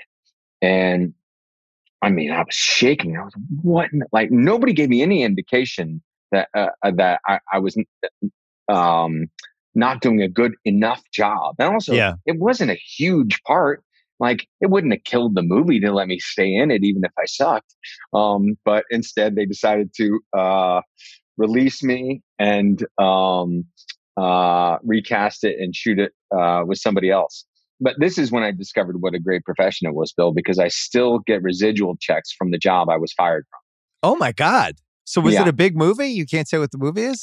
I don't want to say what the movie is because the actor who got the part. That's true. Yeah, I got you. But then you get sleepers. But then I got sleepers. And everybody's in that movie. Like people listening, go to the IMDb. There's like 20 people in that movie that are famous. It's unbelievable. And me and Ron Eldart are both, New York theater actors too. And to sit at a table, in the courtroom scene where Dustin Hoffman is our representation. Dustin Hoffman is our lawyer. Dustin Hoffman is another one of these people who had been a character actor and a theater actor as well. Their capability, his capability in particular, was legendary. And across from him is Robert De Niro. And the impossibility of that circumstance was not lost on Ron and I. We had an incredible time enjoying every bit of their company. Well, so then is it true that you declined an audition for Titanic? What's the actual story with that? No, I had I had committed to doing a movie called Without Limits about a runner named Steve Prefontaine. Stop. We're talking about Without Limits. I'm very aware of Without Limits. All right, sweet. As a sports guy, if you weren't, you're gonna have a talking to. No, I think it's one of the best sports movies of the last 25 years. Oh, that's phenomenal. But we'll get into it though. Well, this is, as I recall, this was 30 years ago when this happened or 25 years ago. But the way that I recall it, I had committed to doing Without Limits, and I had one meeting with James Cameron, and it appeared that there was going to be a conflict. And so I just said, well, I've already committed to that, so I don't think I can take that any further. I was never offered the part. It wasn't like they were like, Billy, you're the guy. And I was like, you know what? Screw fame. It's a better story. Money or things. Well, that certainly is. So here's what happens. In a vacuum, stories like that take on their own life. So without me interceding in that moment and saying, guys, that's not what happened. Because I was trying not to talk to anybody about anything, right? I didn't want to reveal who I was or what I was interested in, any of that. This story kind of took on a life of its own. It's funny. We do this Rewatchables movie podcast, and when we research it, I have this section called Half-Assed Internet Research. So there's stuff on the internet, and you have no idea if it's true, right? It'll be like casting what ifs. Billy Crudup was almost the guy and so. Yeah. And he turned it down. We don't totally know unless it's in like an oral history or some giant feature about the movie where the actor actually has a quote. I turned that down or whatever. I never know what's true or not true, and you never know what unfolds. But Bill, even that, even me coming up with, my recounting of that event is nothing compared to the inertia of the last 25 years of a different story. So there is nothing I can do to change whatever story is out there, no matter how hard I try. I mean, it'll take 25 years of me telling that every single time, and it's kind of boring after a while, I suppose. Without Limits is an incredible movie. And the weirdest thing about that era, which I'm old enough to remember because I'm old, there were two Prefontaine movies at the same time. And it became a staring contest, and neither one backed down. Yours was the one that was backed by Tom Cruise, right? In his company? Yeah. It was literally a road race. And I found out about the other movie the first day I landed in Eugene. After I had already been doing prep in LA for a while, I land in Eugene. And I go straight to Hayward Field, and I want to, check out the hallowed grounds. And there's a meet going on. And one of the people who worked at the meet came up and asked me which Steve Prefontaine movie I was working on. Oh my God. And I looked at him and I was like, there's another one? And sure enough, they were in production at the same time. I think what had happened, if I'm remembering correctly, they were all one group. The producers and writers all were interested in telling the Steve Prefontaine story. And there was some sort of creative rift between some of the writers and some of the producers. And both of them, I think Tom Cruise was attached to play Steve Prefontaine before that. And it just took so long. I think at a certain point he felt like, yeah. He said, I think I'll just produce this. Well, what happened was, as soon as one of the productions got up and going, the other one was like, no, we need to get a running too. Like we can't play with the script anymore. We can't look for financing anymore. We have to get this going. So it was literally a race, and a race to finish the movie, a race to get it out first. I think theirs came out first, but regardless, that's no. I'm going to say it because you're not going to say it. Theirs came out first. Yours was way better. Yours was way better. Yours was really good. Really good. Steve Prefontaine is a character whose life is short. Life is worth at least 2 movies. So I don't care if they come out concurrently or not. Do you remember there was a Sports Illustrated? Yes. So I didn't remember, because I didn't run track in high school, but my grandfather ran track, my father ran track, and I can remember that cover. And I must have only been 5 or 6 when it came out. They never put track and field people on the cover like that, I think. And plus, he was a handsome guy. There was something memorable about it. Striking face, those eyes, and the mustache and the hair. He looked haunted and like driven in a way that was so I didn't know anything about it, but I remembered that picture. And when I read this script, of course, Robert Towne was a seminal figure for me growing up. If you liked Chinatown or if you like movies in general, you're going to know who Robert Towne is. And to get a chance to meet him and play such a legendary figure, that was irresistible to me. Also, my dad was a big sports guy. My grandfather was a big sports guy, and I was the feelings guy. So this was an opportunity for me to get their attention too. So you were in Dallas when you were growing up, right? So like they're watching Cowboys games and you're just storming out of the house to go do plays in the garage? Correct. That's right. I'm doing kabuki theater, trying to get my dad to come outside to see the show. He was actually a sports bookie and what? Yeah, and a loan shark. He was a pretty wild dude.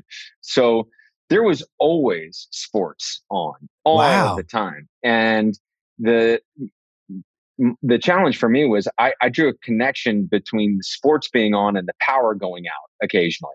So sports didn't seem like such a reliable interest to me. It was he was not a great bookie, in a profession that should be a lock. Yeah, seriously, he's a bad bookie it's a rarity.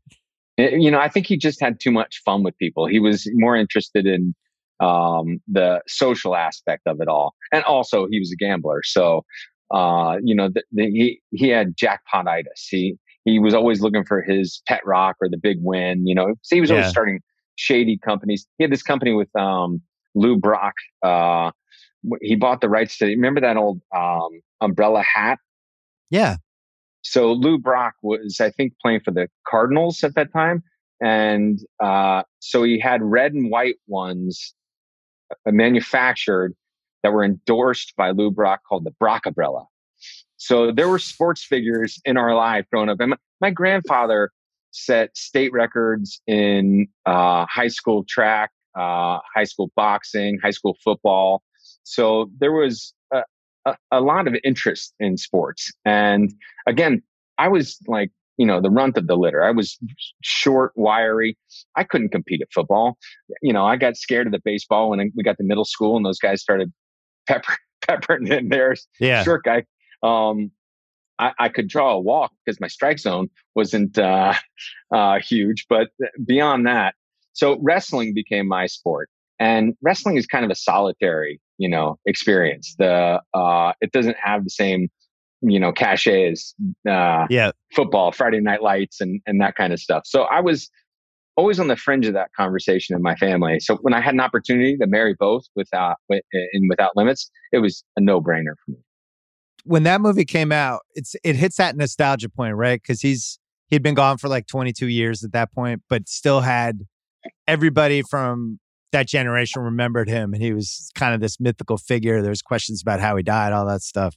Yeah, and like people were ready for a movie like that. I thought the Olympics, and the movie does a great job. By the way, I'm doing this blind. I haven't seen it. I probably saw it 9 months ago, but I've seen it a bunch of times.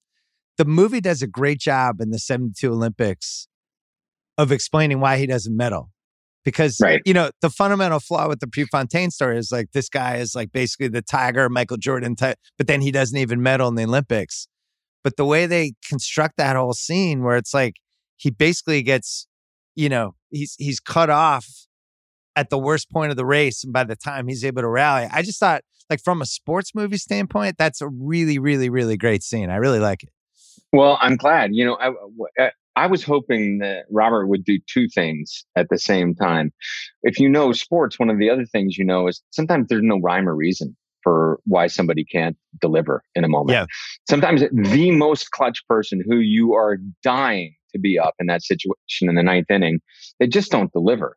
That's one of the things that's most exciting about sports. If they delivered every time, then we wouldn't have the thrill of them meeting our expectations. So part of me is the humane approach to competing, and quantifying these things, athletics and stuff. What happens when the person who is the best, who actually is driven the most, who has the perfect mental appetite, fails? How do they go on with their lives if they've built their entire sense of self around? Well, especially when they're like the chosen one. And then all of a sudden it's like, wait, you didn't even medal? Yeah, precisely. And also he had talked shit about everybody. He was like ready to go. And so to me, that's a fabulous story. That's the heartbreak of him dying is he was on his road to redemption. He was on his journey of recovery, whatever it takes for people who execute at that caliber to recover from such a vicious blow as that. That's one of the things that's fascinating to me. I mean, coming back the next year, turning the page, playing professional golf and shanking one into the gallery and putting some person's tooth out, and then having to drop the ball because the upcoming putt is going to be worth $240,000. That's crazy compartmentalization. The things that you have to do mentally, because your body can already do it. The amount of effort that goes into being a professional athlete is about training your body to do things so your mind doesn't have to take over. So what happens when you're in a game like golf, when all you have is time to think? So and he had the 4 years between the Olympics where he's just that's it. He was just thinking. So he had to reorganize his sense of self in that period of time, and then he dies tragically. It's a really incredible story about an incredible life. I was actually in Oregon recently and drove through Coos Bay, and there was no small part of me that wanted to be able to walk into, I don't know, an athletic store and have people go, "Oh my God, it's Steve Prefontaine." That's not happening right now. There's no, I would have to, get out ID and say I'm not, his father or his grandfather. It was 20 years ago. Show them, but there was this huge, gorgeous mural that had him in like 3 different stages of his life that I got a picture in front of. So it's still near and dear to my heart. There's a pretty sneaky large memorabilia thing with him, like on eBay. Like there's certain posters. Oh, is that right? Oh yeah. Yeah. He's kind of like a god in the track circles. I think because one of the kids when I so showed up in Eugene was wearing a Stop Pre t-shirt. It was amazing. Some of the stuff he stood for in the 70s and really pushed is stuff that is really relevant. It's happening right now. Yeah. I mean, college athletics and making sure that the NCAA is not the only beneficiary of this huge commodified world. He was at the forefront. But the irony is he was also at the forefront of Nike becoming a $1 industry. He's basically the test case for these sneakers, which that's another amazing part of the movie. He's basically trying out Nike running sneakers that launches this massive thing. Well, who would have known that Nike would have gone to take over college athletics as well? But at that time, he was fulfilling his promise to be able to make some money while he was an amateur athlete. And there was a company that wanted to that needed him to endorse their shoes. So that was the big promise. How could he maintain amateur status, get into the Olympics, and still make enough money to live and train? It's an awesome movie. How much training did you do for that? I mean, because you not only have to be in crazy shape, but you also, the technique has to be like kind of flawless, right? Yeah, you want to look like him for sure. Because there's a couple of sequences where Robert wanted to use stock footage of the Olympics and our footage, so it's intercut between me and him. Wow! And if it wasn't spot on, that would have a whole bunch of red flags would have gone up. But we trained about probably 8 weeks. Me and Patrice Donnelly, she was a Olympic hurdler and was also in personal best. Yeah. So a movie that's way ahead of its time.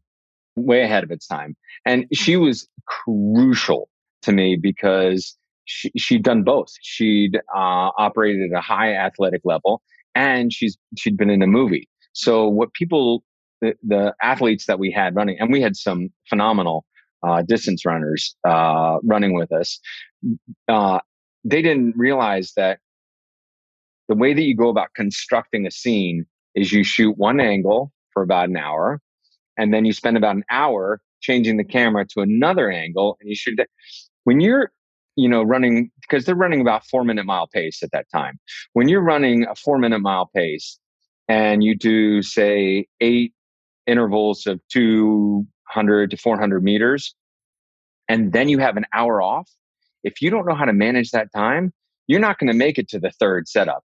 You're going to be cramping up like nobody's business. So she knew that. And she was like, you're never in our training running more than 800 meters. What we're going to do is train 200 meters again and again and again, so that you know how to manage the days. And we spent, I think, probably 3 weeks concentrating on all the running stuff. And the thing is, like, if you got hurt, if you had like a stress fracture, if you had like a pulled hamstring, they're shutting the shooting down. And it was driving me crazy because I'm competitive, and I'd been training so much. I wanted to see how fast I could run. And she was like, "You do not get to run." That is. So when it was over, what was it? I ran a 5:25 mile. That was my best. That's good, right? I don't know. I mean, for an actor, normal it's person, great. Yeah, for an actor, that's unbelievable. This episode is brought to you by Lincoln and the all-new 2024 Nautilus Hybrid, featuring a customizable 48-inch panoramic display, available Revel audio system, and available perfect position front seats with active motion massage. Oh my God. The world isn't wide enough. Visit Lincoln.com to learn more. Some models, trims, and features may not be available or may be subject to change. Check with your local retailer for current information. Lincoln and Nautilus are trademarks of Ford or its affiliates. This episode of the Bill Simmons Podcast is brought to you by Honey Stinger. This is a show about sports and culture opinions, but right now I want to talk sports facts, the data, the stats. Honey Stinger, sports nutrition, trusted by more than 1,500 pro and college teams. That's right, 1,500. That's all 32 pro football teams. That's 39 pro basketball teams, 29 pro baseball teams, and more that prepare, perform, and recover with the delicious taste of Honey Stinger's energy waffles, chews, gels, and bars. Honey Stinger is the one teams trust. Use code Simmons for 20% off your first order at honeystinger.com. That is SIMMONS for 20% off your first order at honeystinger.com. So then you get some luck. Almost Famous happens. Yes. Another situation where, so Tom Cruise dropped out of Without Limits. Brad Pitt dropped out of Almost Famous. After developing it for like, what, 5-6 months? Some period of time, yeah. Yeah. They had worked together for a while. And this gets back to our point before about trying to develop a skill set that's useful for your entire career. So if you can be a utility player and come off the bench at some point to take somebody's job because you have enough flexibility and your instrument is prepared and ready to go, you're going to get more of these kind of jobs.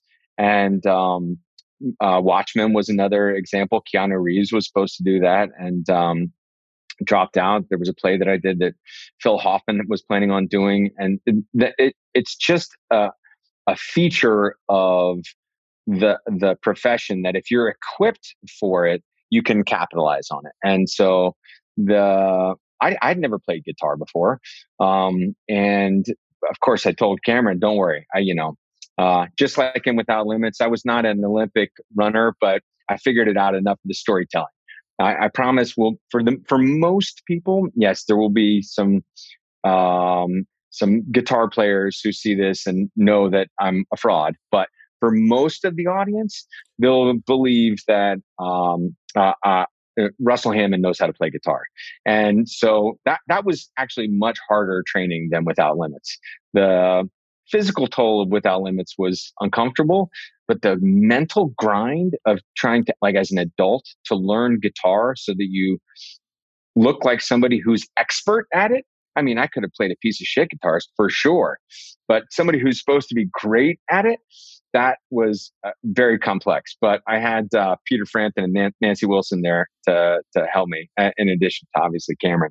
That was another situation where, like with Dustin Hoffman and Robert De Niro, I just kind of put my head down and pretended that I was supposed to be there because it was too intimidating, to be. When I was in high school, I parked cars. And my claim to fame at the 15th Street Fisheries in Fort Lauderdale, Florida, was that I once parked Peter Frampton's car. Wow. So 15 years later, he's helping to change my guitar strings because I'm so tense, Bill. I'm breaking guitar strings on nearly every strum because I'm just trying to figure it out, And so he had a great deal of patience, and he's just a great guy, actually. It's my favorite 21st century movie. And what's interesting is, spectacular. No, it really is. I think it is for a lot of people. I think it's really incredibly rewatchable. I think it's, I don't know. It just hits all the things I like. But what's, the Brad Pitt piece of it, I actually think he might have been too famous for the movie at that point. I think the fact that we're kind of discovering all the people in the movie was really helpful for the actual movie, right? I mean, Jason Lee had been in some stuff. Kate Hudson had been in a couple things. You'd been in a couple things, but not like in that kind of movie. So it was like, these were all these people that were now in my life, I think it's a great point. I really do. Because it was about them discovering themselves too. So you want to have some kind of opaque quality as an audience. Yeah, because Brad Pitt at that point, he's so famous that I'm always going to be where it's Brad Pitt playing Russell Hammond, and Russell Hammond was this new thing. But the stuff that Cameron does in that movie, where he dwells on this fucking entire Rolling Stone experience he has, covering all these bands, makes this amalgam band, Stillwater, but then has this recall of like, oh no, when we go to this place in San Diego, it's got to look like this, and the backstage has to be this way, and the guy working the door, like, he's kind of a freak. How does he remember all that shit? He's a writer and a reporter. And I can guarantee, like, he's this his entire life. But everything. He would remember, like, albums, the posters that he had in his bedroom. Like, who the fuck remembers that? Those were his props in the movie. All his albums were, like, his albums, right? And, like, his posters in the room were his posters? All that stuff was his. And he's a total outlier, I don't know if you've ever had the chance to speak with him, but could not be a sweeter, more affable, curious, like loving individual. But his mind is on a different level. His capacity to not just remember stories, but appreciate why they're valuable. That's the thing that makes so many of the moments in Almost Famous, I think, indelible, is because he captures what's valuable about them. What's valuable about Russell, like being on the roof and on acid and saying, "I'm a golden god," is not Russell's experience. It's the fans' experience. Right. They got to be there and you'll see the shots go to the fans. That's the part that's hilarious. Their response to him is the hilarious part. That's Cameron remembering it and curating it at the same time. And I have unending affection for him. Jim Miller did a really good podcast about the making of the movie and all that stuff. And it was so clear that everybody interviewed in it just like had so much affection and admiration for the movie and just like a sense of gratefulness that it happened. And then now you have 20 years of your life where people are accosting you about it. Like me at the Kimmel wedding. Incredible? I'll take more of it. Trust me. Yeah. I've had the other version as well. When there are college students now who are discovering this movie, and occasionally I'll get like somebody, kind of giving me a side eye on the street. Like, that guy looks like he maybe once could have been, and it's because they were just introduced to Almost Famous and they loved it. Yeah. But, the character of Russell is inscrutable too. He's like, unknowable. I don't look like him anymore. It's an incredible hair mustache combo. I mean, was that your own hair or was that a wig? That was my own hair. I'm proud to say one of my greatest career accomplishments. Yeah, it's my really own strong. Mustache. Now it was stylized by a professional hairstylist, but that was my hair. Well, I'll tell you this: with my kids. So my daughter's now 16, my son's 13, but with my daughter, it was like, all right, how old before we spring Almost Famous on her? I think we did it when she was 6. It was like, whatever, like, cause she loved music and she was immediately in. So she knows you as Russell Hammond too, but it's like, I'm with phenomenal. You. That next generation thing. That's why when you go on Amazon or you go on Netflix, it's always there near the top. There's a reason for it. It's because people keep watching it. They know they're like, those streaming services, they know what they're doing. They're putting stuff in position that they know people are going to click on. They got good algorithm. Yeah. Well, you were in a couple of those scenes. Where'd you film the concert scenes? It was like in Detroit or I forget. It was like a 5,000 person theater though. And you guys were actually like playing or pretending to play, right? Well, there was, I want to say it was a place called the Palladium in LA, but I could be wrong. That had 1,500, that they actually filled it up with 1,500 extras. And I've had some interesting experiences performing, but it became abundantly clear why rock stars can become insane. Even pretending to be a rock star, not like knowing that I can't actually play the instrument I'm about to pretend to play. When we walked out and there was a blackout, and there's like little flashes here and there, and the music starts in the black, and then the lights come up and the audience goes bonkers. I'm getting chills thinking about it right now. You better believe every one of those people thinks they're a living God, because also they created it. They created the music. They created that moment. They're curating this ecstasy for 1,500 people, 15,000 people, 100,000 people, whatever it is. It would be really hard to compartmentalize that. Well, you can see why so many of them end up doing like substances or developing alcohol problems or that. Because how do you match the rush of that 2 hours? You can't. And I've been on stage. I've done plays on Broadway. I know what the rush of the live experience is, but it's so different from, as I said, curating a moment of ecstasy. I think Jason Lee's character says something like that in the movie. I'm going to turn them on or something like that. Right. If I don't turn them on, I'm going to make sure they get turned on. Yeah. So that ego, that arrogance, that ownership of your capacity to bring life to somebody else that's the total head case there. I mean, you are.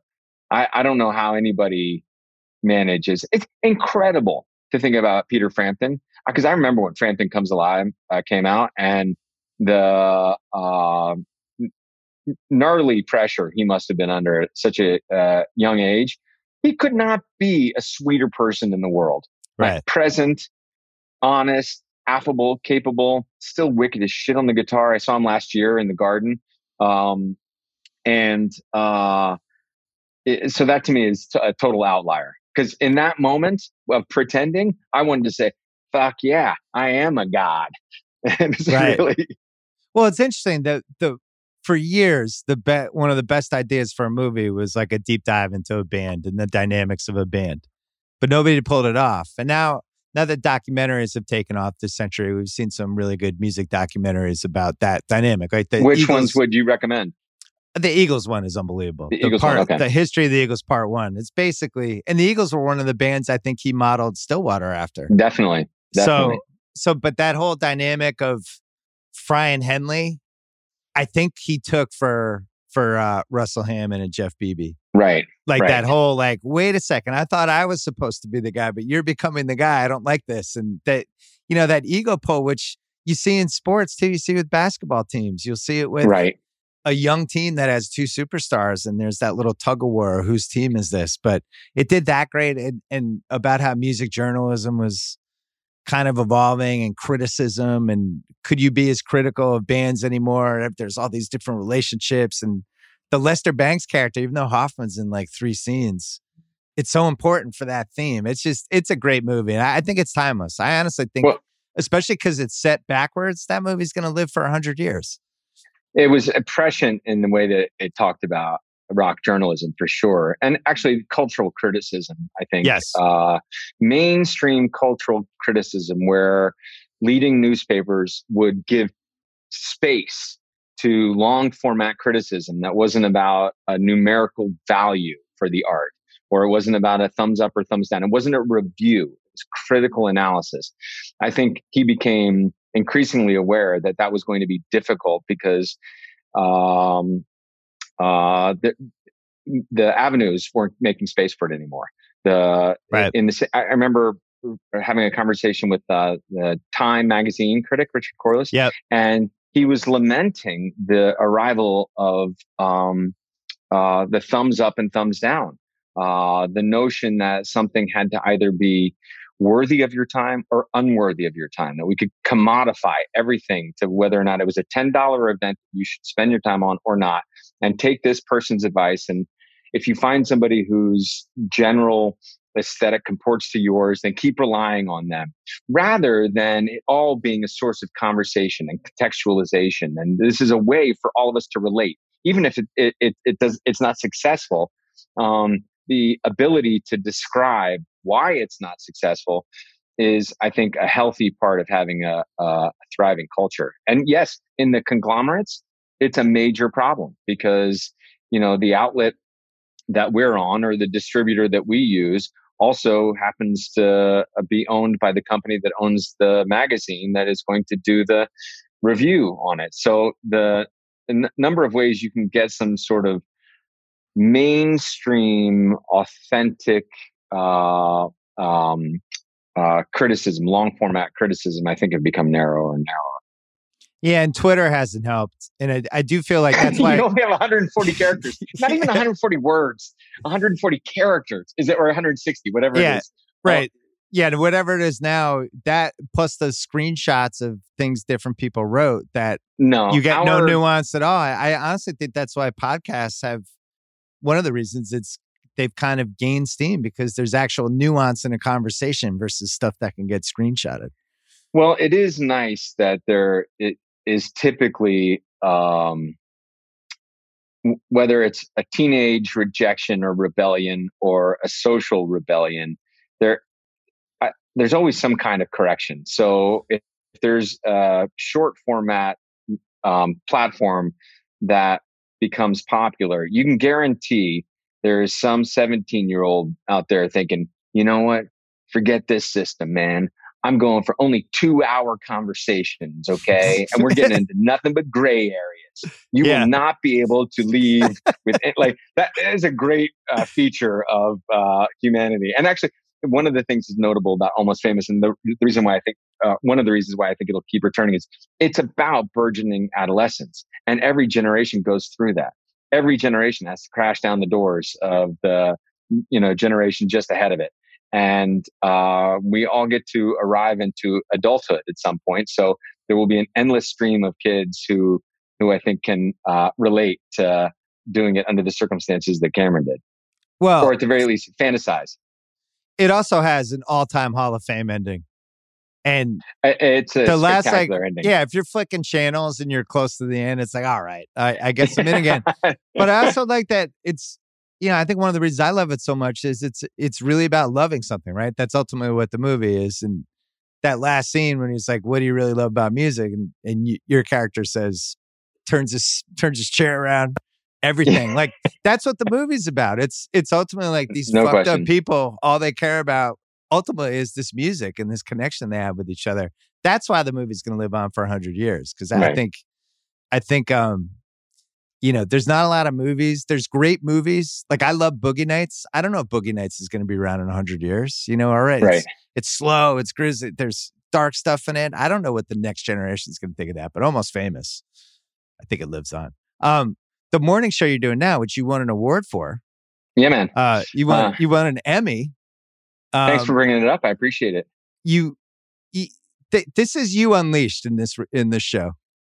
It's like they basically were like, they put a chef outfit on you, and they're like, Crudup, just cook. Here's some utensils. You go. You do your thing. Explore the studio space. And it just seems like, I know everybody's been saying this, but it just seems like you're having an absolute blast on this show, and it's really fun to watch. Well, I appreciate that. The truth is, playing him was much more nerve-wracking for me than anything I've experienced, certainly on film, in a long time. Just because the complexity of his thought and the speed with which he delivers it is a challenge. I don't think that quickly. I don't speak that quickly. I don't know how to manage the heightened circumstances that somebody like him manages with the kind of aplomb that he does. So my attempt at playing him was just like a sweaty effort not to get fired. I knew the character was badass when I read it. I thought the inscrutability of his motivations in this environment was going to be fascinating, because we're trying to upend the power dynamics. So if we don't know where he sits in the power, it's going to make it difficult for people to figure out where he fits in. It's going to be harder for him to be manipulated by people.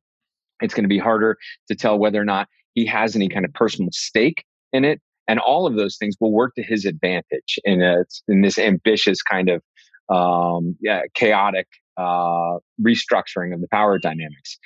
That being said, I don't know many people who speak the way that he's written. So when I read those monologues, part of the thrill for me was trying to figure out what kind of person would actually think that's an okay way to get through life.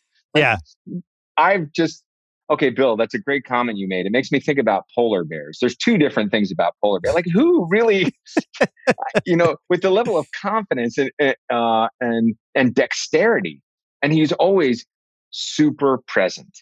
He's never playing too far in the future, living too much in the past.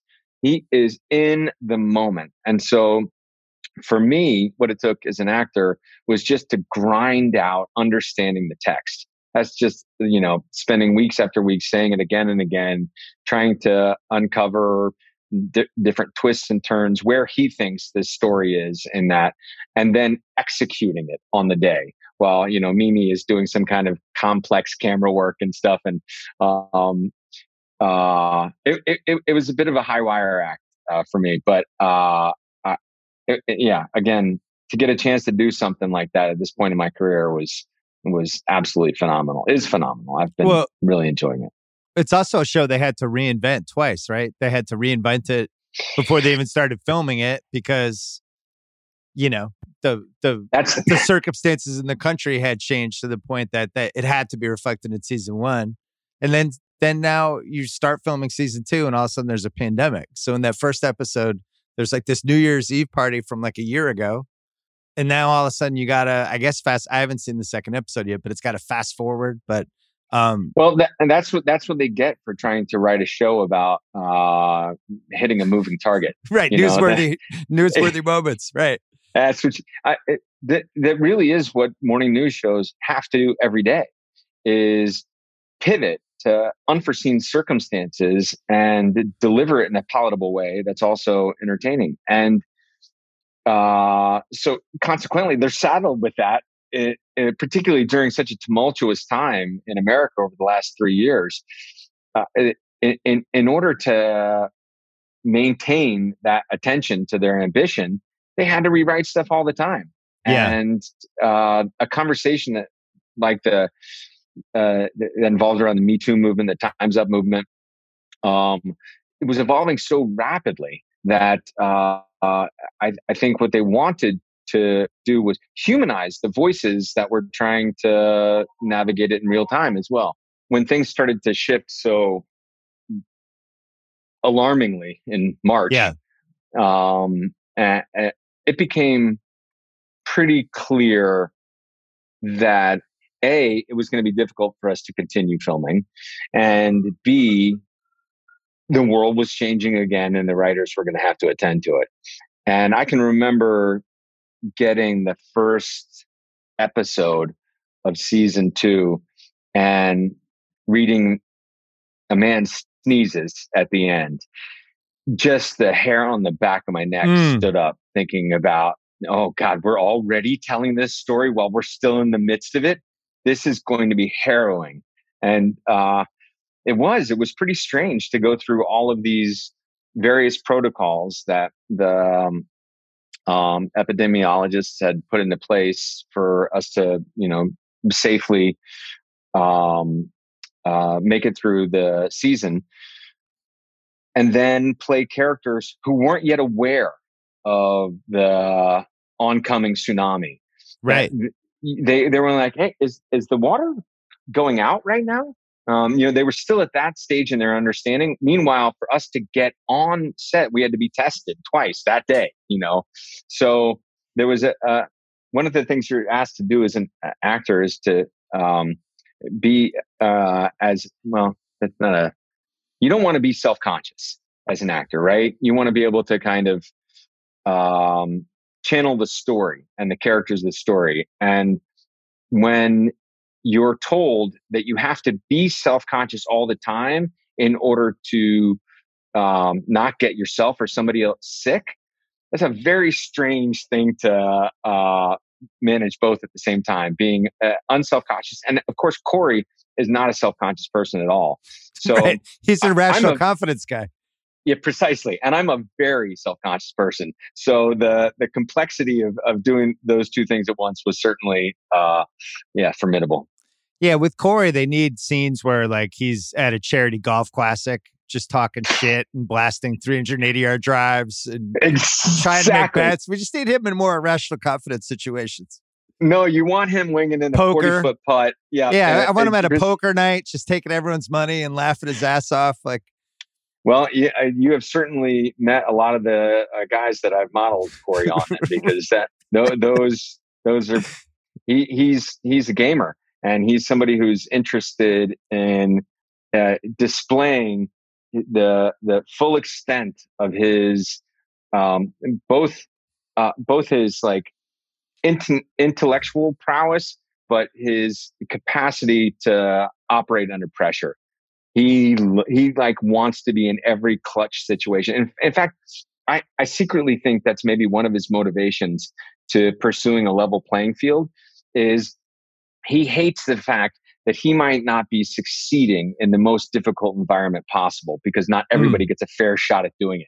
And he hates the fact that his like agency and privilege that comes from being born the way that he is actually given him a leg up. He wants to show that it doesn't matter who his opponents are in any circumstance, whether it's, ping pong or managing a network.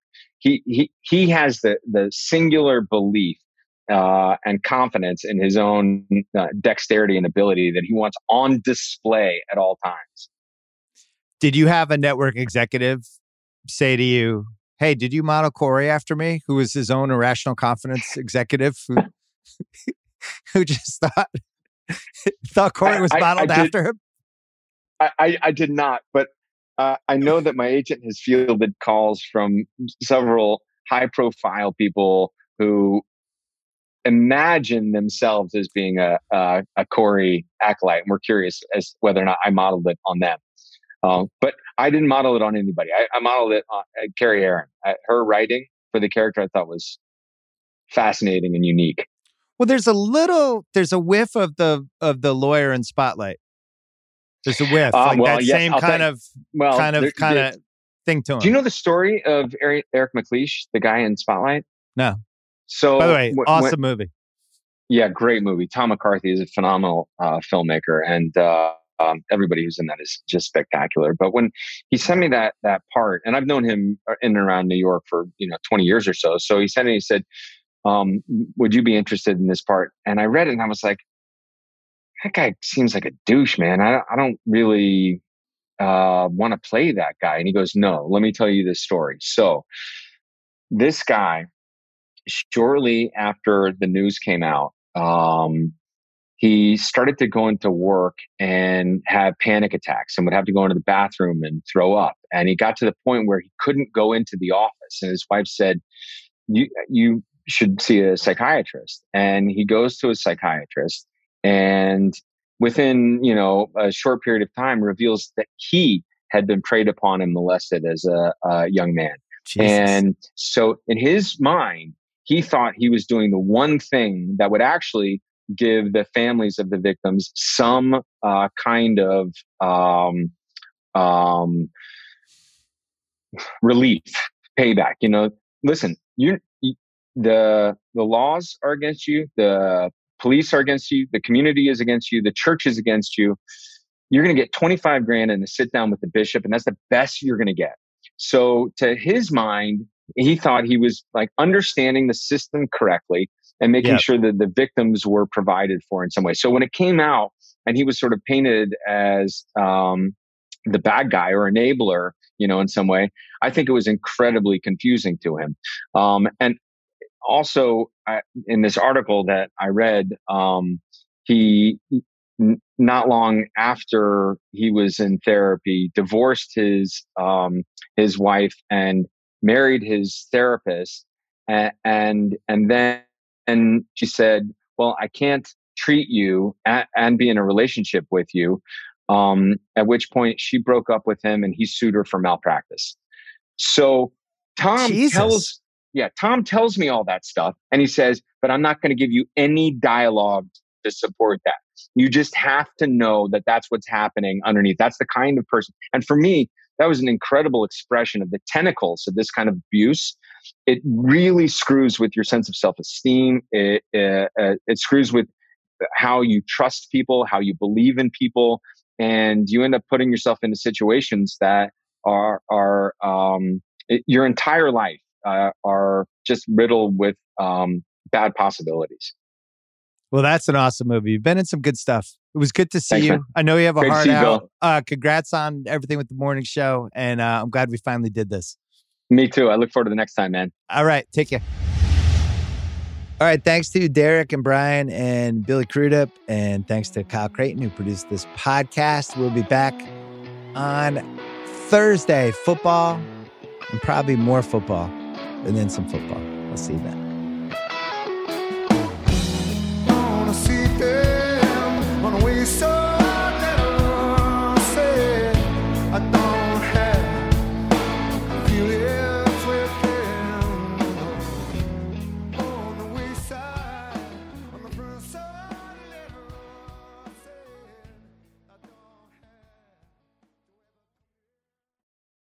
This episode is brought to you by Dr. Squatch. What you use in your personal care routine matters, so upgrade your lineup with Dr. Squatch. They have high-performing natural products with no harmful ingredients. That'll have you looking and smelling your best, like their Wood Barrel Bourbon Bar Soap and Lotion or their Bay Rum Deodorant. They even have some limited edition soaps like their Avengers and Star Wars collections.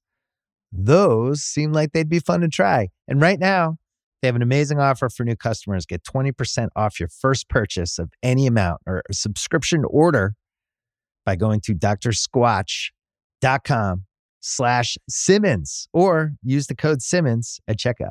This episode is brought to you by 20th Century Studios' Kingdom of the Planet of the Apes. As a ruthless king builds his empire at the expense of the remaining human race, a young ape will fight for the future of apes and humans alike.